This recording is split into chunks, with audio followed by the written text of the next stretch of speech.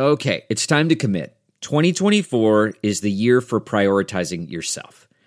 Begin your new smile journey with Byte, and you could start seeing results in just 2 to 3 weeks. Just order your at-home impression kit today for only $14.95 at Byte.com. Byte clear liners are doctor-directed and delivered to your door. Treatment costs thousands less than braces, plus they offer financing options, accept eligible insurance, and you could pay with your HSA, FSA. Get 80% off your impression kit when you use code WONDERY at Byte.com. That's BYTE.com. Start your confidence journey today with Byte. Hi there, it's Julia Louis-Dreyfus. You may know me from my podcast called Wiser Than Me, where I talk to older women and get their wisdom from the front lines of life. I was amazed by how many people told me our show made them look forward to getting older, which is why I'm here to talk about season 2 of the show. Sally Field, Billie Jean King, Beverly Johnson, Ina Garten, Bonnie Raitt, just to name a few. All hail old women. Wiser Than Me season 2 is out now from Lemonada Media. That's not just the sound of that first sip of Morning Joe. It's the sound of someone shopping for a car on Carvana from the comfort of home. That's a good blend. It's time to take it easy, like answering some easy questions to get pre-qualified for a car in minutes. Talk about starting the morning right. Just like customizing your terms so your car fits your budget. Visit Carvana.com or download the app to experience car shopping the way it should be. Convenient, comfortable. Ah.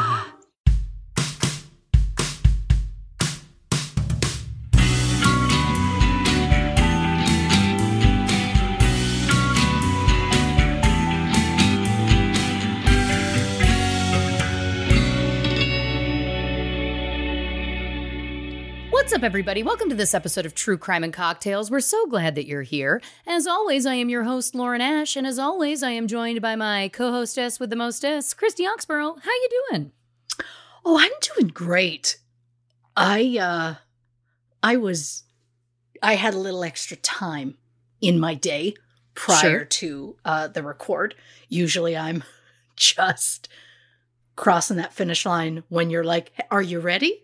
But this time I had the day because I was a day in advance. So I'm like, oh, okay, well, what am I going to do? Well, I have a large to-do list. I had to make decorations. Had to. I don't have to. I choose to. One of my children, my middle one, turns 11 tomorrow. Wowzer. So I always make them decorations so when they come out in the morning, they see happy birthday with their name and something that they're into at the time. And so I just run with it. So today I was like, I've got to make these decorations because I just haven't had time.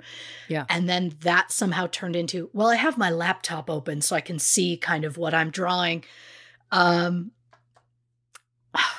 Maybe I also have a show running on the laptop. Sure. And the show I chose was The Umbrella Academy. Oh, okay. Now, I do believe you have not seen it. I have not. I binged the first 2 seasons. Yeah. Loved it. But of course, because of COVID, it hasn't been around in a bit. Season 3 just came out in June, but I haven't had time. Getting back into it today, I think I'm 5 episodes deep now. I forgot how much I loved it. I think it's a really great show, and I'm going to say, hey-o, Diego, because I was never like, I know these names mean nothing to you, but Klaus was always my guy because he's just so funny and flighty and I love him. But Luther, good God, he's a beast of a man. How do you not like that? But then Diego was always this character that I'm like, oh, okay, he's feisty. He'll stab you if the mood hits. So I'm like, I don't dislike him, but I'm not, big on him. And this one, for some reason, as soon as he made a face and was like, what's this? And I was like, I get that, Diego. I'm on board. So immediately, season 3 is his season, apparently. Oh, I see. Sure. I've just pulled up a photo, so I had some sort of frame of reference here. Got it. Got you. The gentleman who plays Luther is 6'5", I think, maybe taller. I'm interested in that. That's very, relevant very to my tall. interests. Yeah, I thought you'd like that. But yeah, it's a weird show, but also, because it's based on a graphic novel series, I think, by Gerard Way. Oh, Yeah, who I was obsessed Wow. with. of course. And for a very small chunk of time in my life, I thought I was going to marry. Of course. Now, I believe it also shoots in Toronto. That does sound right. That would be a treat for me. Because, Well- it's always nice to try and see the sights and Of perhaps course. actors that you know? Well, you know who was in an episode that I just saw that threw me off because I didn't see it coming? Jason Priestley. Callum Keith Rennie. No shit. Yeah. Oh, I was jazzed. I was would be jazzed. jazzed too. I would be jazzed too. Callum Keith Rennie, for those who don't know, beloved Canadian actor, stars in one of my favorite movies of all time, Hardcore Logo. Bruce McDonald. Yeah. I've talked about it. I think, of that movie on the show before. I love that. I love that very much. Well, listen, we've got lots to catch up on because in terms of viewing, I would be remiss if I didn't mention this. I finally, and I know, dear listeners, you're getting sick of me talking about Chris Evans, but listen, thank you very much. I finally got a chance to watch The Gray Man. Oh, And I got to tell you something. I look forward. I had been putting it off because we're very busy, and I mean I know everybody's busy, but I was like, I want it to be dedicated viewing because I always have a show on. I like to have the noise and whatever, and I like to be able to dip in and dip out. But then I finally said to myself, Lauren, watch it even if you can't be fully in it because you can rewatch it, and you gotta get on top of this. sure. So it was mostly dedicated viewing. And I gotta say, and listen, obviously, it goes without saying, Lloyd Hansen, one of the greatest villains on film of all time, in my opinion. He was giddy being it a villain, was- and I loved it. It worked. It really He was also an excellent tapped, villain. He was excellent. It tapped into my crush that I had on Heath Ledger's Joker. Of And I know what course. you're thinking. The character, the Joker? No. Yes, but no, but in that, Heath Ledger's Joker specifically. Jared Leto's Joker, no thank you. Any of the other Jokers, no. But Heath Ledger's Joker, that one for me. Yeah. And I know what that says about me, and it doesn't matter. The point is that Lloyd Hansen tapped into that same part of my psyche where I was like, love the trash stash. Anyway, Of course. everybody knows that I could talk about Chris Evans until I'm blue in the face. But what I do want to give a shout out to is I didn't realize how long I think it had been since we've seen Ryan Gosling in something. Sure. And from the beginning of that movie straight till the end, does he deliver? I thought he was fabulous. Yeah. Those fight scenes, the fight scene between the two of them too. I did a live reaction on my Instagram story last night, and it was very genuine. I was like, Jesus! Like it was like they really. It was such a testament to two actors who clearly are very committed to wanting it to be as real and slick and rehearsed as possible. Because I was like, they sold it. It really looked like they were beating the hell out of each other. I thought it was really well done. Yes. Oh, I made multiple inappropriate noises during that movie without even meaning to. It was just like a primal, guttural, like, oh, yeah. Like I was on board with all of it. I've loved Ryan Gosling for years. Yeah, same. I watched him way back in the day on Mickey Mouse Club. Although I was more interested in Tony, I believe his name was back then. But then Gosling did a show on YTV called Breaker High. Of course. Where they all get up, like all these teenagers in high school on a cruise ship sailing around the world. One time I rewatched the series as an adult with a map of the world, and I drew on for each episode like their path of how they would have taken, and it was bananas and all over the place. But what a joy. I love that show so much. But Gosling was just like the comedic character. I mean, I of course was obsessed with the guy who played Max Ballard, aka the son of the captain, who was very brooding, and you just knew he was a musician. And then I was also obsessed with Jimmy, who is Tyler Labine. Of course. I thought I had such a huge crush on him, but Ryan Gosling, I was like, he's funny, but there's just nothing there for me. And then he did a little movie called The Notebook. Oh, yes. And I was like, I'm sorry, what's that? Oh, hello, Mr. Gosling. And I was on board. Baby goose. Yeah, I was sold. How are we not calling him the goose? Oh, yeah, or Lil Goose, Baby Goose. Oh, He I'm must into have. it. He must hate that. He must have gotten that. You're as right. Yeah, You're right. But he, like, once he got to that Notebook point, I was like, yeah. Okay, I get it. And then you see The Gray Man. I've seen many of his films between then. Crazy Stupid Love is one of my favorites. But The Notebook? Yeah, okay. The Gray Man? Oh, dear God, please. Blanche. Your people. Blanche is with us, everybody. Ryan Gosling in The Gray Man specifically, from the second, like right out the gate, the second his face is on screen. Oh my God. Like if we did the Blanche's list again. Yeah. I don't know if anybody else could stand up to him with the picture that I have in my head of him. What? Currently. What about Paul Rudd? I'd need to see Paul Rudd with a gun. What? Okay. Yeah. What about Matt LeBlanc?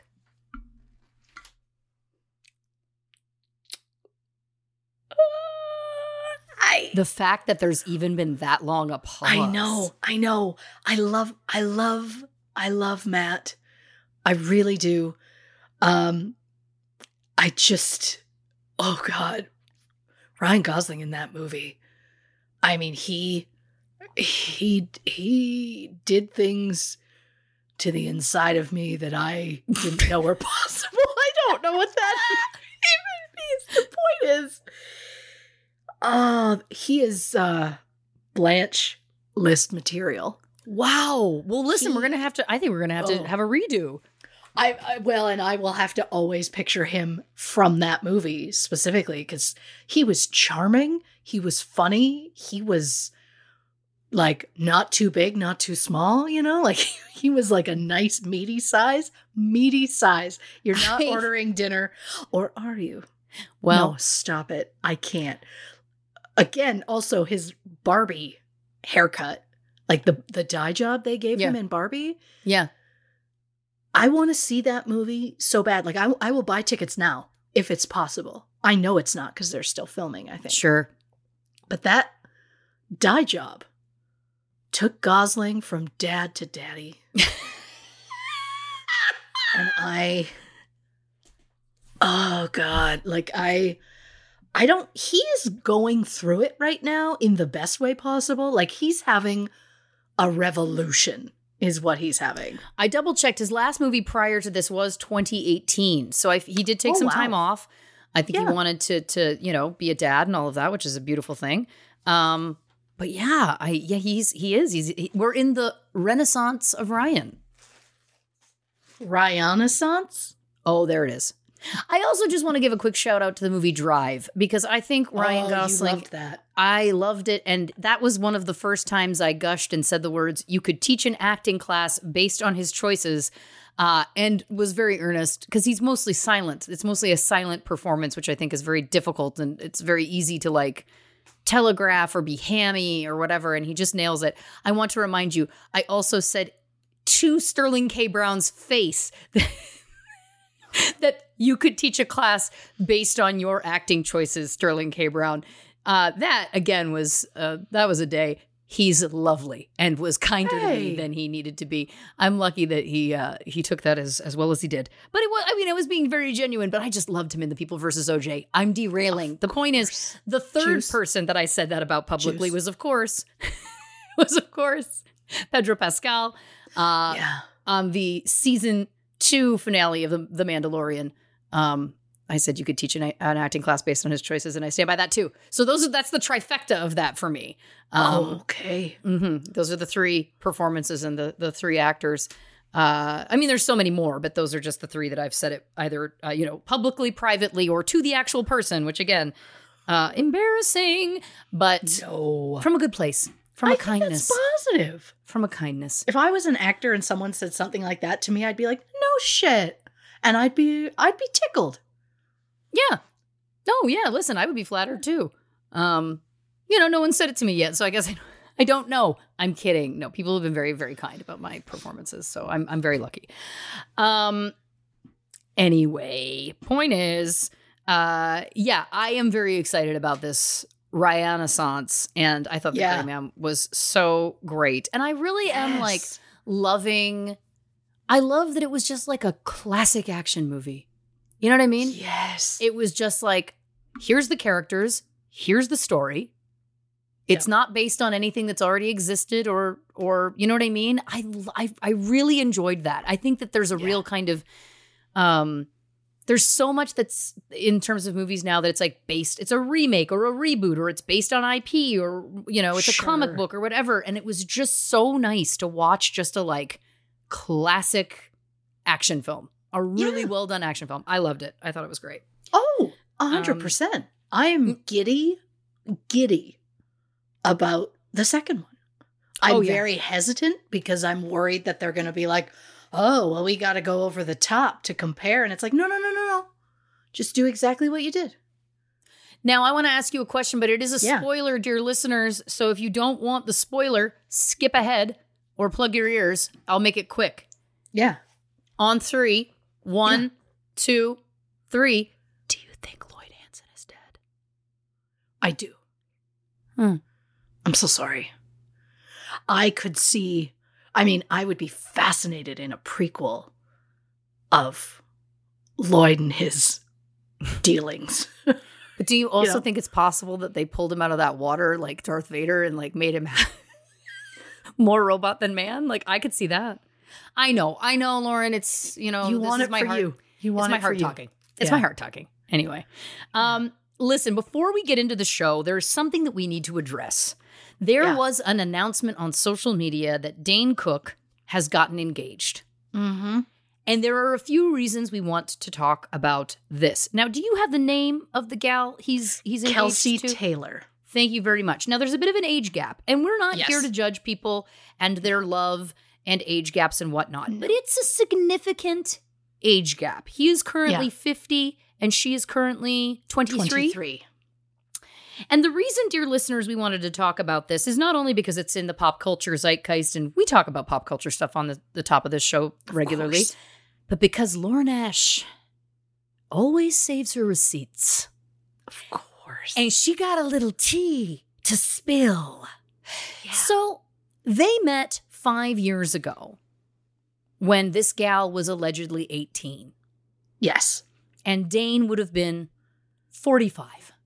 Yes. So we can percolate on that for a second, and we'll get into our thoughts and opinions on that. But 5 years ago, good old Ash here, she was on an app and saw Dane Cook and noticed that he was verified, first of all. So it was a verified account, which you can be. This was, I believe, on Tinder. And I haven't done Tinder in years, but point being, you can be verified, which means that it definitely is the person that it's claiming to be. It's not a catfish situation. It's legit. And on that profile, he was claiming to be 32. This was 5 years ago. Mm-hmm. Mm-hmm. And again, we can post this to our socials. I don't care. It's just this is real. So anyway, 5 years ago, he was claiming to be 32, but we know for a fact, and again, there's the timestamp on there and everything. Yeah. He was 45. So he was lying about his age by 13 years? Yeah. Now, a couple of reasons why I think that this is extremely relevant. One, in general, men, in my experience on dating apps, love to complain about women lying about their ages. And to that I say, it's not just Dane Cook doing it, first of all. And second of all, 13 years is offensive to people's intelligence. But to that I say, This times out with when he would have allegedly started dating this gal who allegedly would have been 18 at the time. Let's say for argument's sake she was. We'll get into some other things in a second. Sure. But let's say that she was. He would have been a 45-year-old man on Tinder saying he was 32 who had set his settings to include 18-year-olds. Now, an 18-year-old girl, could I see her going for someone who was 30, 32? I could see that more than I could see an 18-year-old gal potentially going for someone 45. Do I know that that's how they met? No. Do I know that he was luring 18-year-olds that way? No. Do I think that it's interesting to mention given this timeline and what we know to be true? Yes. But there's also some speculation that you have, dear Christy, isn't there? Oh, I have a lot of thoughts on this. So while I was in and amongst my Umbrella Academy decoration happening, I started looking into. I went through his account. I went through her account. I just wanted to see things. I Googled, like, what's the timeline here? Because 18, again, if you have a 20 to 30 year age difference between you and your partner, you and your spouse, great. The problem I have is when one of the people in that relationship, their age ends in teen. Yep. Someone in their 30s has no reason to be with a teenager. So anyone older than that has no reason. Like, even high 20s with an 18-year-old, gross. Stop it. Get out of there. What are you doing? 45? Well, it's also suspect to me when they started dating when she was conveniently the age of consent or 100%. The legal age, right? Yes. If it was like, 19, 21, would I think that was, it doesn't matter what I think. The whole point is that it just seems even more suspect when it's like, well, I was 45 and she was 18. She was of age. It's like, was she? Or like, it just feels like a convenience when it wasn't like, if they had said she was 19, 20, 21, it wouldn't bump me as hard as specifically being legal, 18. Just legal. You know what I mean? Yes. Apparently in 2018, they did a Q&A in his Instagram stories, and someone asked how they met. He says they met at a game night that he hosted at his home. They stayed friends for a while. They soon fell in like with each other and then upgraded to love. So I'm dying to know, one, why was a teenager at a 40-some-year-old guy's house party? Two, like, who brought her? Her parents? Like, yeah, that's the other thing. It's like, are you friends with her parents? Because this is weird. Also, how long ago was that? Because how long were you two friends? I saw someone claim, I couldn't verify it, but someone claimed they met when she was 15, but started dating when she turned 18. Which, again, it's like, let's get real here for a second. In my experience, watching a lot of documentaries, of course, people don't tend to wait. It's just not human nature. Sure. Some people might. But do I think that Dane Cook is a man who is, godly or, super moraled? No, I don't. And I know that sounds like a judgment, but we know for a fact he stole another comics material. We know for a fact that there's a lot of other, you know what I mean? Like there's character things here. That's my first point. My second point is this. The term, we were friends for a while, we fell into like, and then we fell into love. Let me tell you a little something about LA dating. You know what the term friends means? You can be friends with many people at the same time. Mm-hmm. But the definition of friends does not preclude sex. Sure. Sorry, like Sure. there's lots of people that have lots of friends that they have sex with regularly. You know what I mean? Like to me, it also, Yeah. it's just creepy because to me, he hasn't denied anything. No. There's a photo of her at one of his game nights in October 2016. Her birthday is October 26th. This would have been before that, so she would have been 17 at the time. So is that where they met? I don't know. There's another photo from July of 2016. It looks like her in the photo. It's a big group photo. I don't know if that was when they met or not. Again, I'm dying to know how long they were friends before officially dating. But they became Instagram official in April of 2017, and yet consider their anniversary to be in May because they posted May 6th, 2019 on Instagram about their second anniversary. However, in February of 2018, keep in mind, she turned 18 just the October before, so just months before, and they had, she did the year before. They came out, they were like, we're dating in April 2017. Right. So February 2018, he goes on Jimmy Kimmel and says, quote, "We've been together almost 2 years." Their 2-year anniversary was May of 2019. I understand that people can be like, oh, he's a dude. He doesn't remember.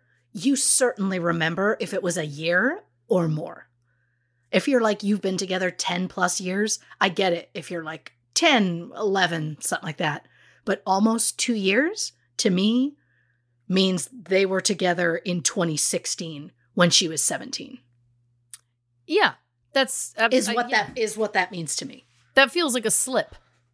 It does. Yeah. And it was just such a gross, like, he obviously knows people are going to call him on this relationship. So the whole interview, which I couldn't even finish, was him just being like, oh, she's like my best friend, love of my life. Yeah, big age difference, 26 years. Yeah, and I keep thinking, like, where's she been my whole life? And it turns out she wasn't even born yet. And like, he's trying to go for it. And like, people just aren't laughing because they're like, dude, this is gross.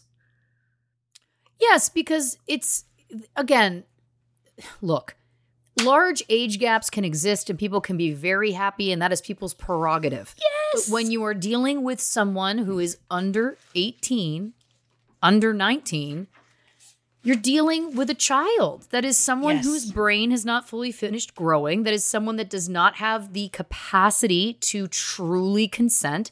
There's a million layers and reasons that we don't have time to get into right now. But it's a different thing. This isn't like someone who is even 25 and 45 is different. 25, 100%. You've gone through, some more years of living. You are a fully fledged adult.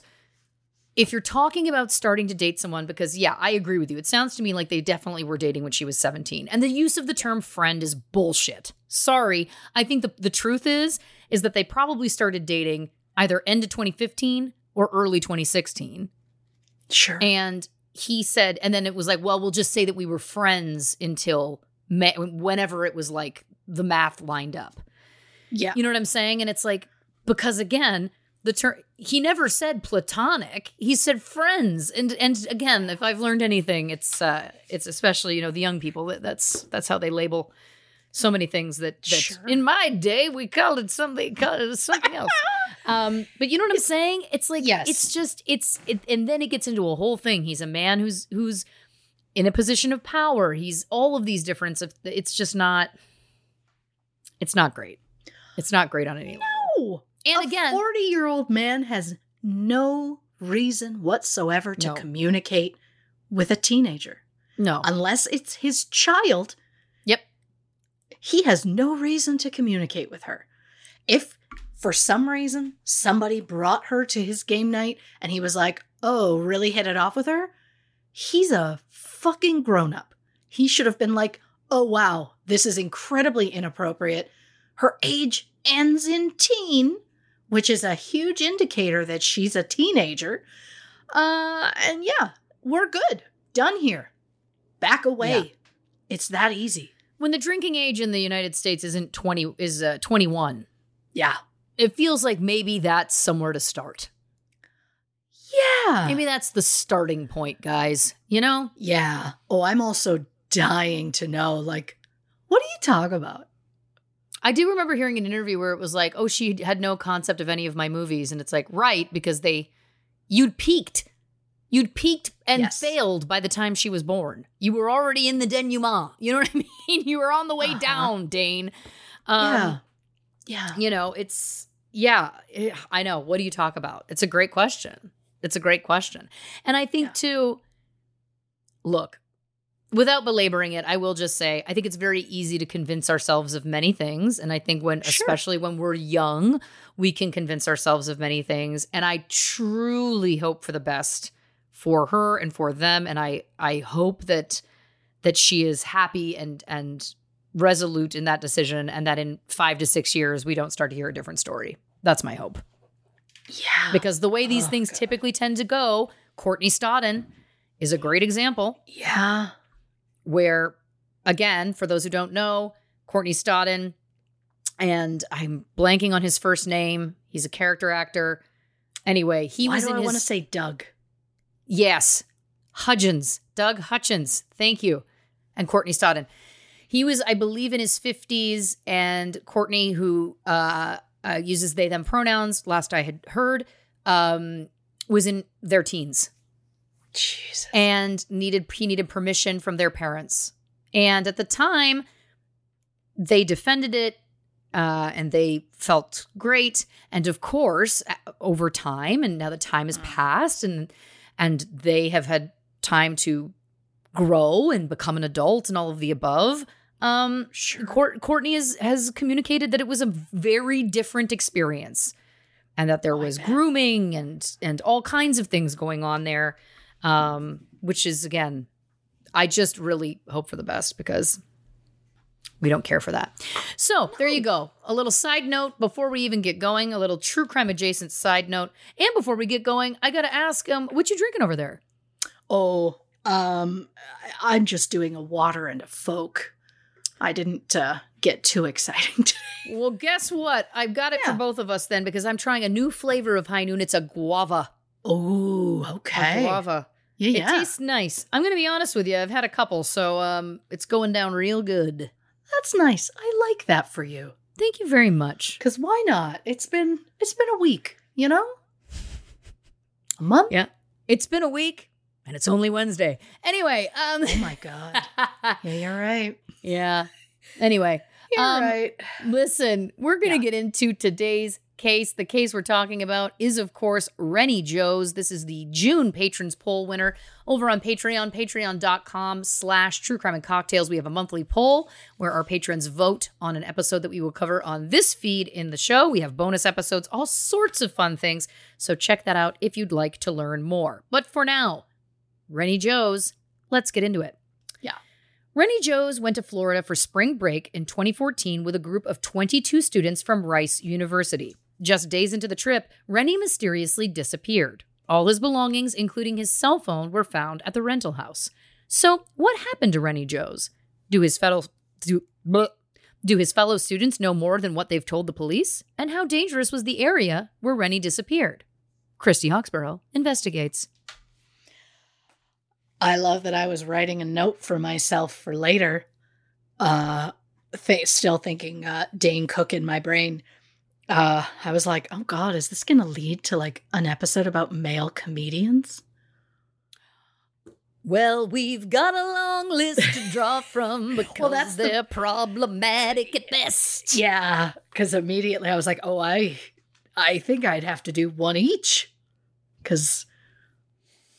I mean, Chris D'Elia alone. Yes, of course, there was that famous video clip where he learned that Oh my God. You my can favorite thing in the world. screenshot Snapchats, and we watched the darkness encompass him, envelop him. And then, of course, since then, there's been lots that have come out about what he's been doing with very young women. He's so gross. There are just so many that I'm like, that seems, Well, listen, put it on the list. It's on the list. Yeah, it's definitely there. So, a disclaimer right off the top, as always, this episode will contain mentions of substance abuse, rape, child abuse, and suicide. So trigger warning for those who need it. Now, speaking of right out the gate, because I said it and apparently I've also written it, I'm going to say today's case does not have a lot of information to it. Yes, I do tend to be the one who chooses what goes on the patrons poll, and I in no way regret my choices. It's just, I hear a name, I Google it quickly just to get the bare bones and go, okay, great, because I don't have time to do a deep dive into it to see, is there a ton? And this time, there was not. So, I will present everything that I have found. I've also added in extra tidbits for what I guess I'm calling educational purposes. I like that. She always likes a teaching moment. The main overarching theme, though, of this episode is spring break. Since each school can be different as to when they set their holidays, spring break is typically between late February to mid-April, which is something I didn't know. I guess movies and TV taught me when I was growing up. Spring break was literally the same week for everybody. But I'm learning now, okay, innocent child, that is not what that was. Again, just such a naive child. I think back to every thought I had back then, like how Mark Paul Gosselaar and I were a match made in heaven. I mean... Yeah, naive child, like when you were 17. Yep. Mm-hmm. Oh, yeah. Me at 17, oh, God. Yeah. Oh, that was a train wreck. That was a train wreck. And that was a girl who honestly, truly believed that her future husband was Chris Farley. And I love that. Truly in my soul. I was like, we're like souls. We're twin flames. This is absolutely going to be the thing. And then I learned he dated models. Model I was not. So no, not going to happen. Wasn't meant to be. So spring break is often seen as like a rite of passage for college kids. It's just like a week-long nonstop party. Usually there's sex. Apparently a lot of it is unprotected, and that has me concerned. But we're not getting into that today. There's a lot of drugs. There's a lot of alcohol. It's a time when students like to, if I may quote Miss Lauren Ash, get their yayas out. Thank you very much. They have, the stressful months of studying and all of that. Finally get to have their party. They're all ready to go. According to the regional director for sales at Hotel Beds, approximately 1.5 million students travel for spring break, and nearly another 500,000 non-students travel to partake in spring break activities. Because spring break's for everyone, I guess. But again, if her age ends in teen, don't let her be seen. No, I wanted so badly for it to rhyme, and it just didn't hit the way I wanted it to. I liked it. So, the idea of spring break started in 1938 when the swim team from Colgate College in Hamilton, New York, made a trip to Fort Lauderdale to join the college coaches swim forum Approximately 300 swimmers participated, and soon swimmers from all over the country were attending competitions in Florida, and by 1960, 20,000 students were arriving in town. Local businesses started to offer specials to entice the students into town, like all-you-can-drink beer for $1.50. Oh, boy. Which takes me back to us in Atlantis and the $2 drinks that... And the test tube shots. Yeah. I mean, it's not a shock that led to our first kiss. But that... the people know already. The people know that... Do they? I think we mentioned it on a thing before, but the whole point, just to be clear, that was us trying to make a man less attracted to us. It didn't work. It was my mistake. It didn't work. She read the room. Poorly. And it was in another language. No, yep. I don't. Again, trying to make phrases that don't exist. So, for the record, it was our only kiss also. I mean, you said it was our first kiss. It was our only kiss. First and only. You're right. I should have specified. It was an honor, is the point. Oh, look. No way in this did I ever say I regretted it. I'm just saying. I mean, I could be so lucky, you know? Bless it out. But yeah, it's still one of my favorite stories ever. Because, that guy's so gross. You know what? I'll let him know we're not interested. Yeah, in my brain, I thought if I made it clear that we were not interested in men, then that would get him to leave. But I didn't realize, I never anticipated that. Anyway, I think the listeners are putting two and two together. Anyway. Yeah. So Fort Lauderdale, or Fort Liquordale, as many students started to call it, soon became the primary spring break destination. According to onlineschools.org, by 1985, more than 370,000 students descended onto Fort Lauderdale for spring break, and things got a little rowdy. At least 2,500 students were arrested that year.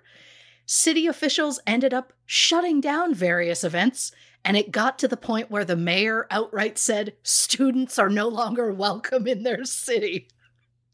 Things have changed since then, though. Yeah. Alcohol was banned at the beaches. MTV was banned.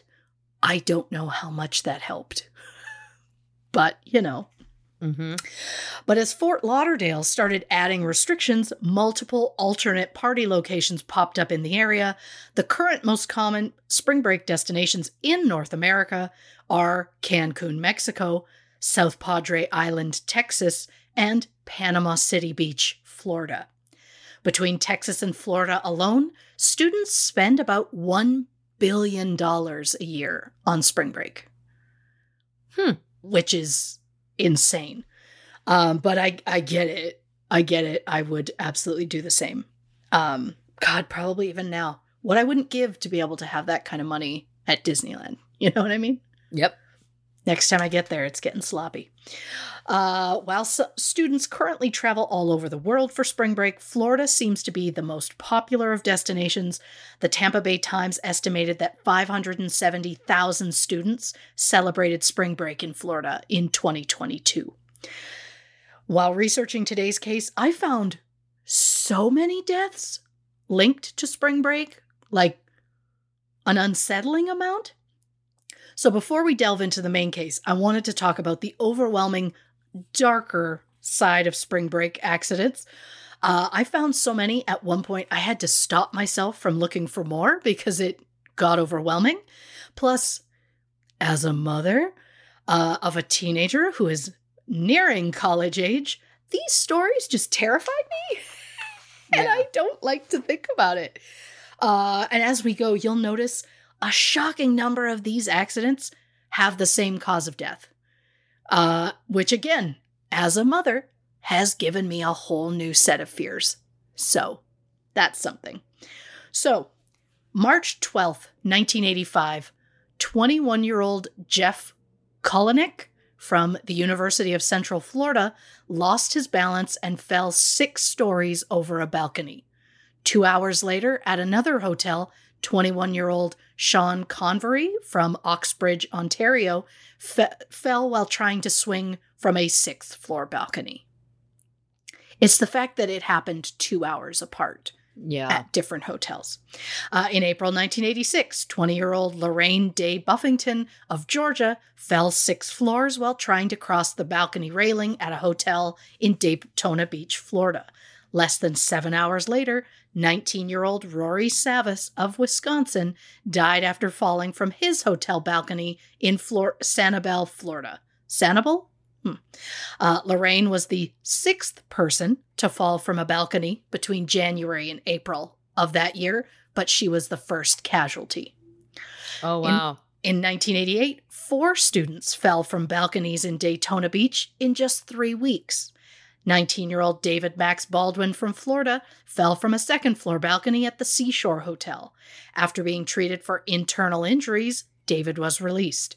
The next day, 21-year-old David Brine from Youngstown University in Ohio fell from a 4th floor balcony at the Voyager.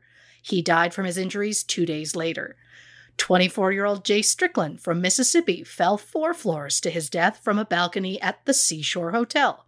He had just checked in at the hotel and was leaning over the railing when he fell onto the concrete pool deck. The 4th victim, 23-year-old David Irwin from Canada, fell 3 floors from a balcony at the Hawaiian Inn. According to police, prior to these 4 incidents, 34 students have fallen from balconies between 1984 and 1988.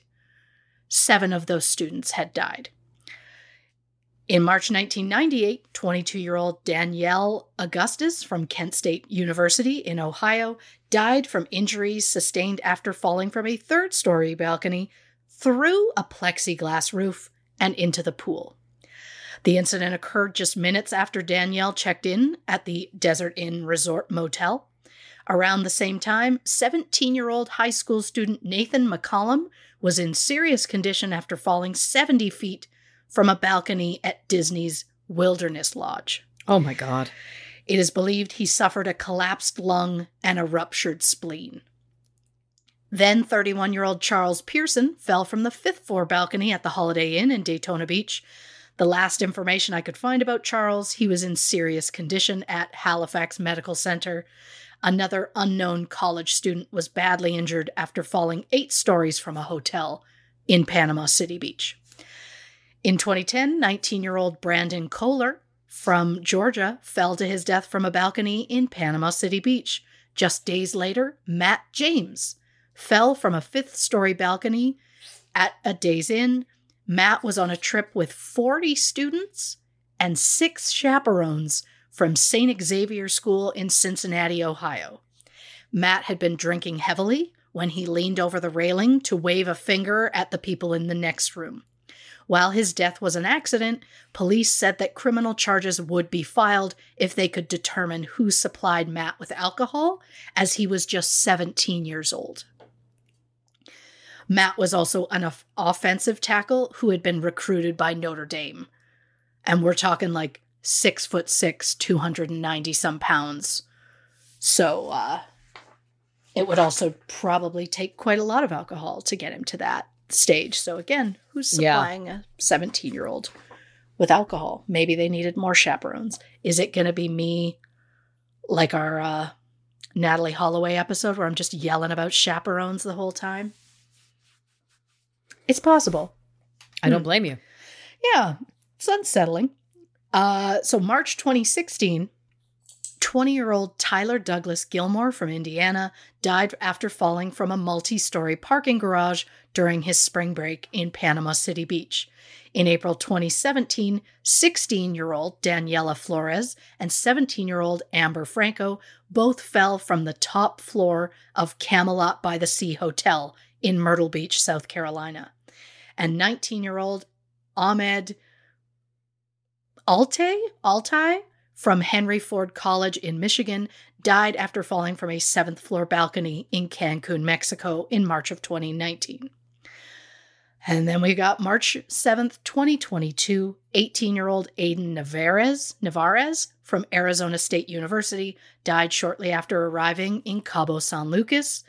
Aiden climbed a small wall in front of a tree outside his hotel and fell down the 20-foot drop on the other side.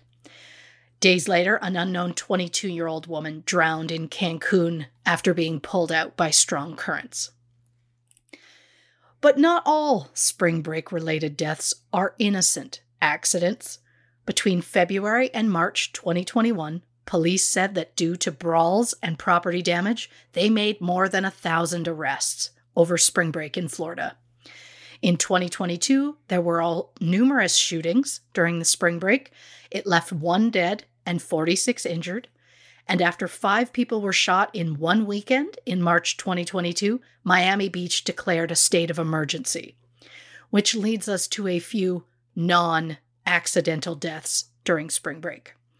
On March 18th, 2021, 24-year-old Christine Engelhardt of Pennsylvania was found dead in a hotel room at Albion Hotel in Miami Beach. A medical examiner ruled Christine's cause of death to be, quote, prone positioning while under the influence of fentanyl and ethanol. Christine had met 21-year-old Evoire Collier and 24-year-old Dorian Taylor at a restaurant where they gave Christine a green pill and followed her to her hotel room. Collier, and Taylor then raped her multiple times, including at least once when she was unconscious. Then they stole her credit cards and left. Taylor was last seen on cameras using Christine's credit card at a liquor store. The suspects, who were both from North Carolina, have been charged with credit card fraud, theft, sexual battery, and burglary with battery. Taylor faces an additional murder charge as he sold fentanyl-laced drugs to 21-year-old Walter Riley, who thought he was buying Percocet. Walter later overdosed and was found unconscious in Miami Beach just 2 days after Christine's death. On March 23rd, 37-year-old Christopher Lawrence Cox was charged with 1 count of murder and 1 count of attempted murder after he fatally shot a 14-year-old boy and wounded the boy's 14-year-old stepbrother in Panama City Beach. Cox claimed he shot the kids after they tried to steal his backpack. The suspect and the victims were all from Kentucky. So, wait a second. So did he know them from Kentucky? You may not know the answer to that. As far as I can tell, they don't. But I felt like it was an odd thing, but yeah, as far as I can tell, they didn't. What are the chances of that? I know, right? Yeah, wow. I mean, it is overwhelming to think about. I mean, listen, I have dogs and a cat, and when I drop one of them off at the vet, I cry. I don't know how you people with human children do it. I don't know how you let them go into the world. I commend you. I feel like I would want to wrap them in bubble wrap and keep them in a box in my home. Obviously, I would never do that. But yeah, these stories are chilling. Yeah. Yeah. The idea, like, it gets me to a point where I'm just like, oh, any sort of school trip? Maybe not. Yeah. Maybe not. Yeah, I'm just, oh yeah. It doesn't ever get easier sending them out there. You're like, when they're little and they're going out for the first time, you're like, oh, it's tough because you're like, they're just a baby. And then when they get older, you're like, oh no, he acts 13. Yeah. He shouldn't be out there. Yeah, the idea of my son physically driving a car turns my stomach in a way that I can't describe. So that's where I'm at. Yeah. I can barely handle him driving a vehicle. I get that. Yeah. I do. Yeah. Yeah. It also feels like, again, as you said, the chaperone situation. I don't know. For 40 kids with 6 chaperones. I mean, I get it, but I feel like when I went on that one trip to Florida, we had way more chaperones than that. But that also, I could be wrong. I could be completely conflating what the truth was. I don't know. Maybe from a kid's angle, I could see it being like, that is way too many. Yeah. 6? Oh, like I can see it being like, buzzkill. But as an adult, I'm like, that's a lot of kids per adult. Yeah. So Yeah. I don't know. But, Well, listen, that brings us to our first break, dear listeners. We are going to take a quick break, grab a drink, hit the can, and we'll be right back with more on Reny Jose on this episode of True Crime and Cocktails.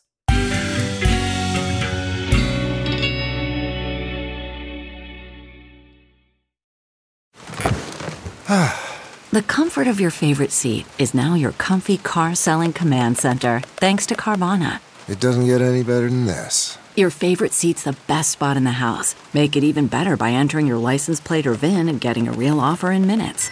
There really is no place like home. And speaking of home, Carvana will pick up your car from yours after you finalize your offer. Visit Carvana.com or download the app and sell your car from your comfy place.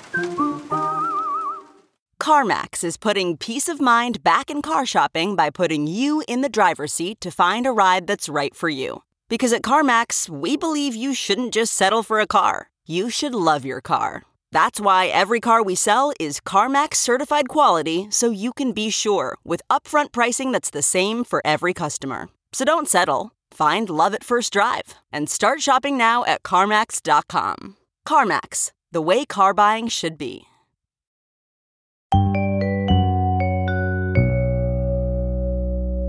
Welcome back to this episode of True Crime and Cocktails. We're, of course, talking the case of Reny Jose. Before the break, Christy was outlining the reasons why no parents sleep when their children go to spring break. yeah. Fort Lickerdale is something I've never heard before and something that I will think of often. What do we got next?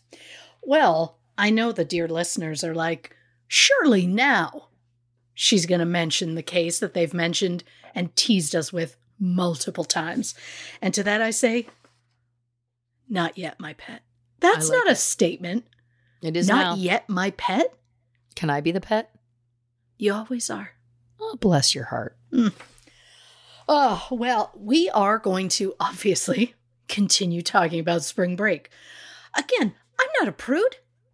I get spring break. I get the point of it. I get the yayas. I get all of that. I'm just saying.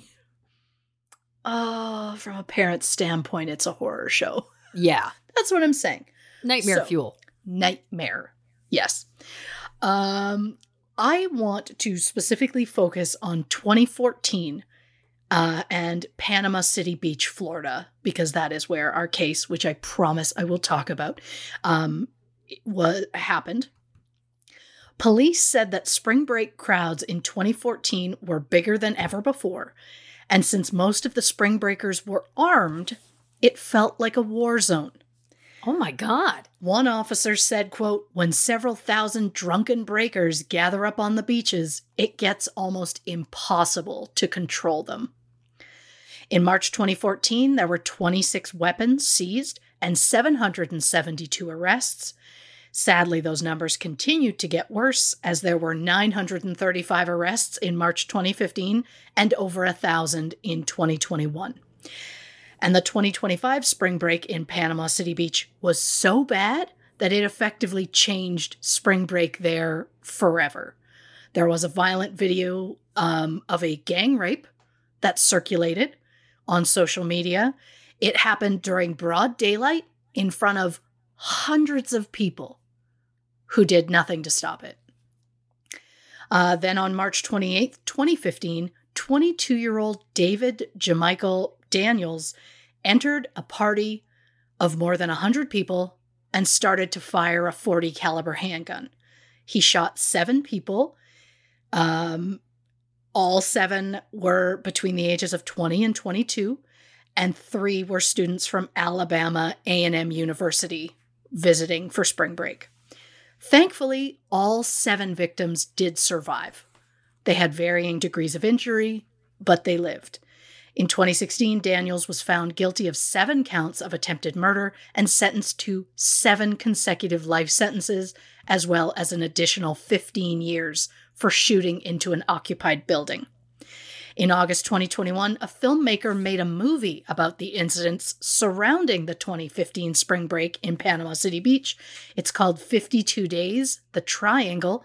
It stars Eric Estrada, who I randomly brought up on a previous episode, which feels synchronicity that he's coming up again. It is set to release sometime in 2022. Interesting. But again, my focus is 2014. So let's look briefly at what was happening in Panama City Beach in 2014 before we move to the case at hand. On March 3rd, 2014, there was a fatal crash between a Harley-Davidson motorcycle and a Chevy Equinox. 71-year-old Joyce Mitchell was headed north on Moylan Road around 5 p.m. when she attempted to make a left turn onto Clarence Street and collided with a motorcycle carrying 54-year-old Scott H. Davis and 48-year-old Melissa DeBerry. Scott and Melissa, who were not wearing helmets at the time, were both pronounced dead at the scene. March 11th, 18-year-old Bruce George hit a scoot car being driven by 22-year-old Brandon Beverly. Brandon was ejected from the vehicle. He was taken to hospital where he later died from his injuries. Bruce's blood alcohol level was 0.159, which is nearly twice the legal limit. In December 2014, Bruce pleaded no contest to DUI manslaughter charges and was sentenced to just over 10 years.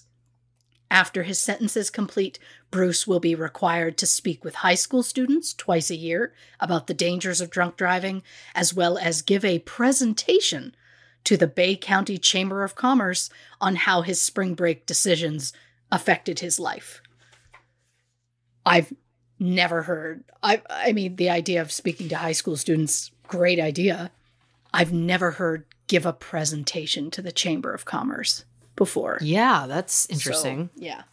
According to the CDC, someone is killed every 31 minutes in drunk driving accidents, but during spring break, that number increases by as much as 23%.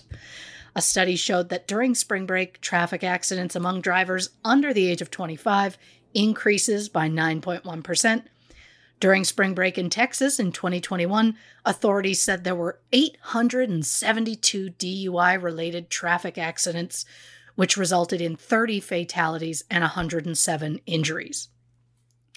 At 10 a.m. on May 9th, 2014, housekeeping staff found the bodies of Robert and Susan Marcinkus in a unit that they rented in Tidewater condominiums in Panama City Beach. Police believe that Robert fatally shot Susan before taking his own life. No motive has ever been found, but both Susan and Robert were 63 at the time of their deaths, and they had been married for 42 years. Interesting. Yeah. Again, Panama City Beach, 2014. A lot of stuff going on. July 2014, 25-year-old Brian Hayes McManus of Arkansas died after his personal watercraft collided nearly head-on with a commercial boat. But now that I've just horrified everyone with so much violence, let's get into it. Yep. Reny Jose, who went by Reny, was born May 21st, 1992, to George and Shirley Jose. He was born and raised in Albany, New York. Reny was described as happy-go-lucky, loving, intelligent, and the life of the party. He liked volleyball and was incredibly close with his family, who described Reny as the rock that holds their family together. He graduated from Shaker High in Latham and went on to take mechanical engineering at Rice University, where he maintained a 4.0 grade point average. It's literally written GPA in my notes. Don't know why I felt the need to read the whole thing out, but there we go. He was expected to graduate with honors in May 2014. So late February 2014, Reny and 22 other students from Rice University drove 643 miles, or 1,035 kilometers, east from Houston, Texas, to Panama City Beach, Florida, for spring break. The large group rented a 2-story beach house on the 21,000 block of Front Beach Road. I couldn't find the exact date of their arrival, but March 3rd was considered to be the 4th day, so I'm assuming they arrived on either the Thursday or Friday, February 28th. Reny was last seen Monday, March 3rd, between 6:30 and 7 p.m. near the rental house. His friends reported him missing the next day around 11 a.m. Police discovered Reny's clothes and cell phone were in a trash can behind the beach house around 11:30 a.m. According to the beach cleanup patrol, Reny's clothes weren't on the beach when they passed by at 6 a.m., meaning the cleanup patrol did not place the clothes in the garbage. Reny's laptop, wallet, and suitcase were all in the bedroom at the rental. Reny's family were notified on March 4th around 3 p.m. They arrived in Panama City Beach on March 5th at 11 p.m., and when they arrived, the Jose family said there was no active search happening for Reny. They reached out to New York politicians and made a press release about the lack of a search, and shockingly, that was the push the cops needed, and on Thursday, a search was started 72 hours after Reny went missing. Wow. Bay County Sheriff's Office Air Unit searched the area and surrounding beaches using helicopters. Due to the location of the rental house, a Marine unit and the Coast Guard searched the Gulf of Mexico, but they found no evidence that Reny went into the water. In fact, they found no evidence of Reny at all, and as of August 2022, Reny has not been seen or heard from since. Reny Jose was 21 at the time of his disappearance. He was described as a male of Indian descent, 5'10", 185 pounds, with black hair and brown eyes. According to the Jose family, of the 22 students who stayed at the beach house with Reny, 16 of them left town and went back to Texas less than 24 hours after Reny went missing. And of the 6 students who remained behind, 2 refused to speak with the family, and the other 4 gave conflicting stories as to what happened. Interesting. Yeah, one even hired a lawyer immediately. Police told Reny's family that the 16 students had all been interviewed, and when the family asked for the interview transcripts, the police said they would supply them. When the family were finally given the transcripts, they noted only some of the students were interviewed, and the interviews were conducted over the phone after the family requested the transcripts. No. Of the 22 other students who made the trip with Reny, I know the names of 19. I'm not going to list them all off because that feels incredibly boring to me and not overly useful, because while I know some of the names, I don't know which 16 students left the state immediately. I can say from what I can tell, based on the photos I have seen, 13 of the 21 were Caucasian. So while I won't rule it out completely, I don't think that Reny's disappearance was racially motivated, at least if the students he went with are involved. If he had been the only person of color, then I would potentially think that could be something. And just for the record, of the 23 students, Reny included, 3 or 4 were female. 3 for sure, but there's one student I don't know because I don't know the name, and I know 19 names, and I've seen 21 photos because his family have been posting about these kids. And I'll say it.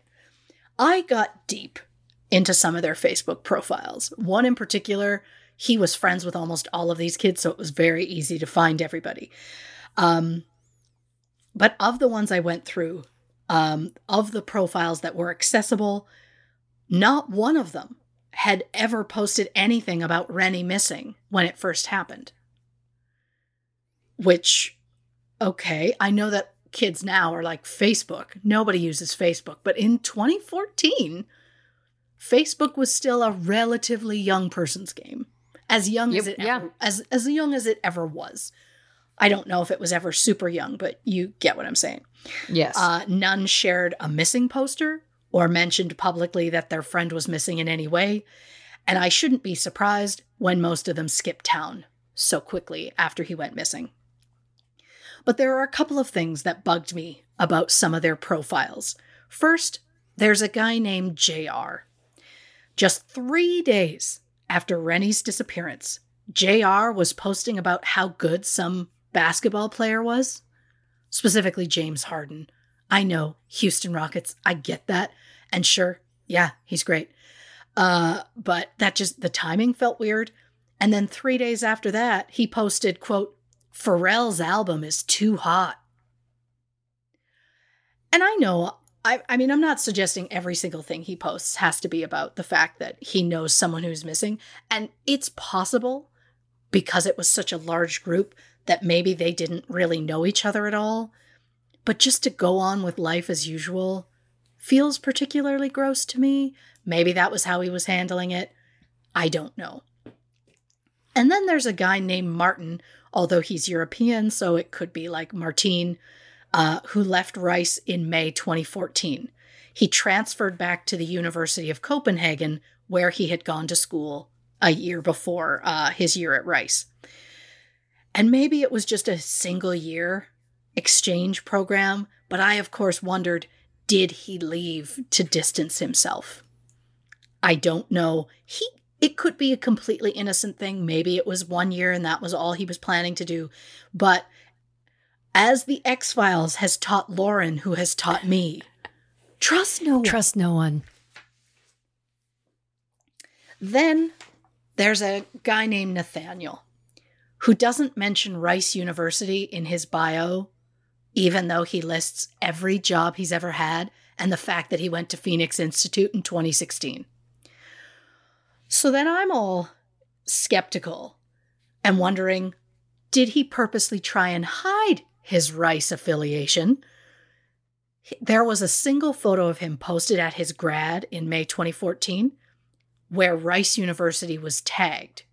But that's the only thing about Rice ever mentioned in his profile, which I find interesting because if he put everything else in there, did he have Rice University in there and then took it out because he didn't want to be linked? He didn't want someone searching and finding out about him? Well, I'll tell you, Reny's parents know, and they're shouting it from the rooftops. So, yeah, which is the only reason I saw any of the names that I did. But looking through all their profiles, it was also incredibly sad to see this group of kids do all the things that Reny's parents had hoped he would do. Graduate, travel, get married, start careers. Like, one of them's a lawyer, there's a doctor, a banker, a design engineer, and one of them is a software systems data analyst at NASA. So it just must be heartbreaking for Reny's parents to see these kids move on with their lives as though nothing's happened, like they were not affected in any way. And who knows? Maybe they're just choosing to not be public because maybe they don't want people knowing they were on that trip because they made the questionable choice of ditching town very quickly. I don't know. They were also very young, so, I mean, who knows what you do in that situation. But I just can't imagine me personally going on a big group trip where someone goes missing and not helping to search for that person.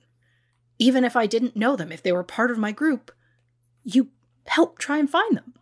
And then just to return home immediately and not speak to the police is another super sketchy thing to me. One student claimed that Reny had taken LSD and told them that he wanted to harm himself. So police believe that Reny took LSD and entered the ocean where he likely drowned. According to Reny's family, Reny didn't do any type of recreational drug, and he wasn't suicidal as he was looking forward to his upcoming graduation and starting the rest of his life. So just to break it down briefly, starting with the LSD. LSD, of course, is a synthetic psychoactive drug that has a chemical structure similar to serotonin. It can cause increased blood pressure, higher body temperature, shakiness, insomnia, and faster heart rate, and the average trip can last 6 to 15 hours. So if Reny did take any LSD, it is more than possible he ended up in a dangerous situation, such as potentially drowning. However, there was no evidence that he entered the water, but it was, who knows, it could have been as simple as he went somewhere he shouldn't have. He drowned in somebody's pool. Somebody freaked out and hid the body because they didn't want it found in their home. I don't know. Reny's parents believe that he would never do drugs because he was a good student. And while that could be true, we also have to look at this from a no stone unturned perspective and think maybe Reny did do some sort of drugs. I mean, spring break is notorious for people doing things out of character. Maybe he wanted to blow off steam or celebrate his upcoming graduation, or maybe he was simply peer pressured into it. Or maybe someone spiked one of Reny's drinks. After all, LSD is colorless and odorless, so he wouldn't know.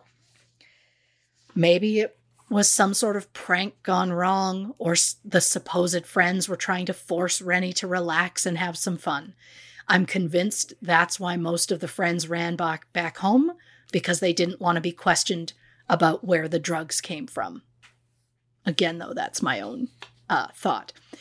And then there's the part where the friend who claimed that Reny was talking about harming himself, as I just stated, Reny's parents said there was absolutely no way he would ever want to harm himself.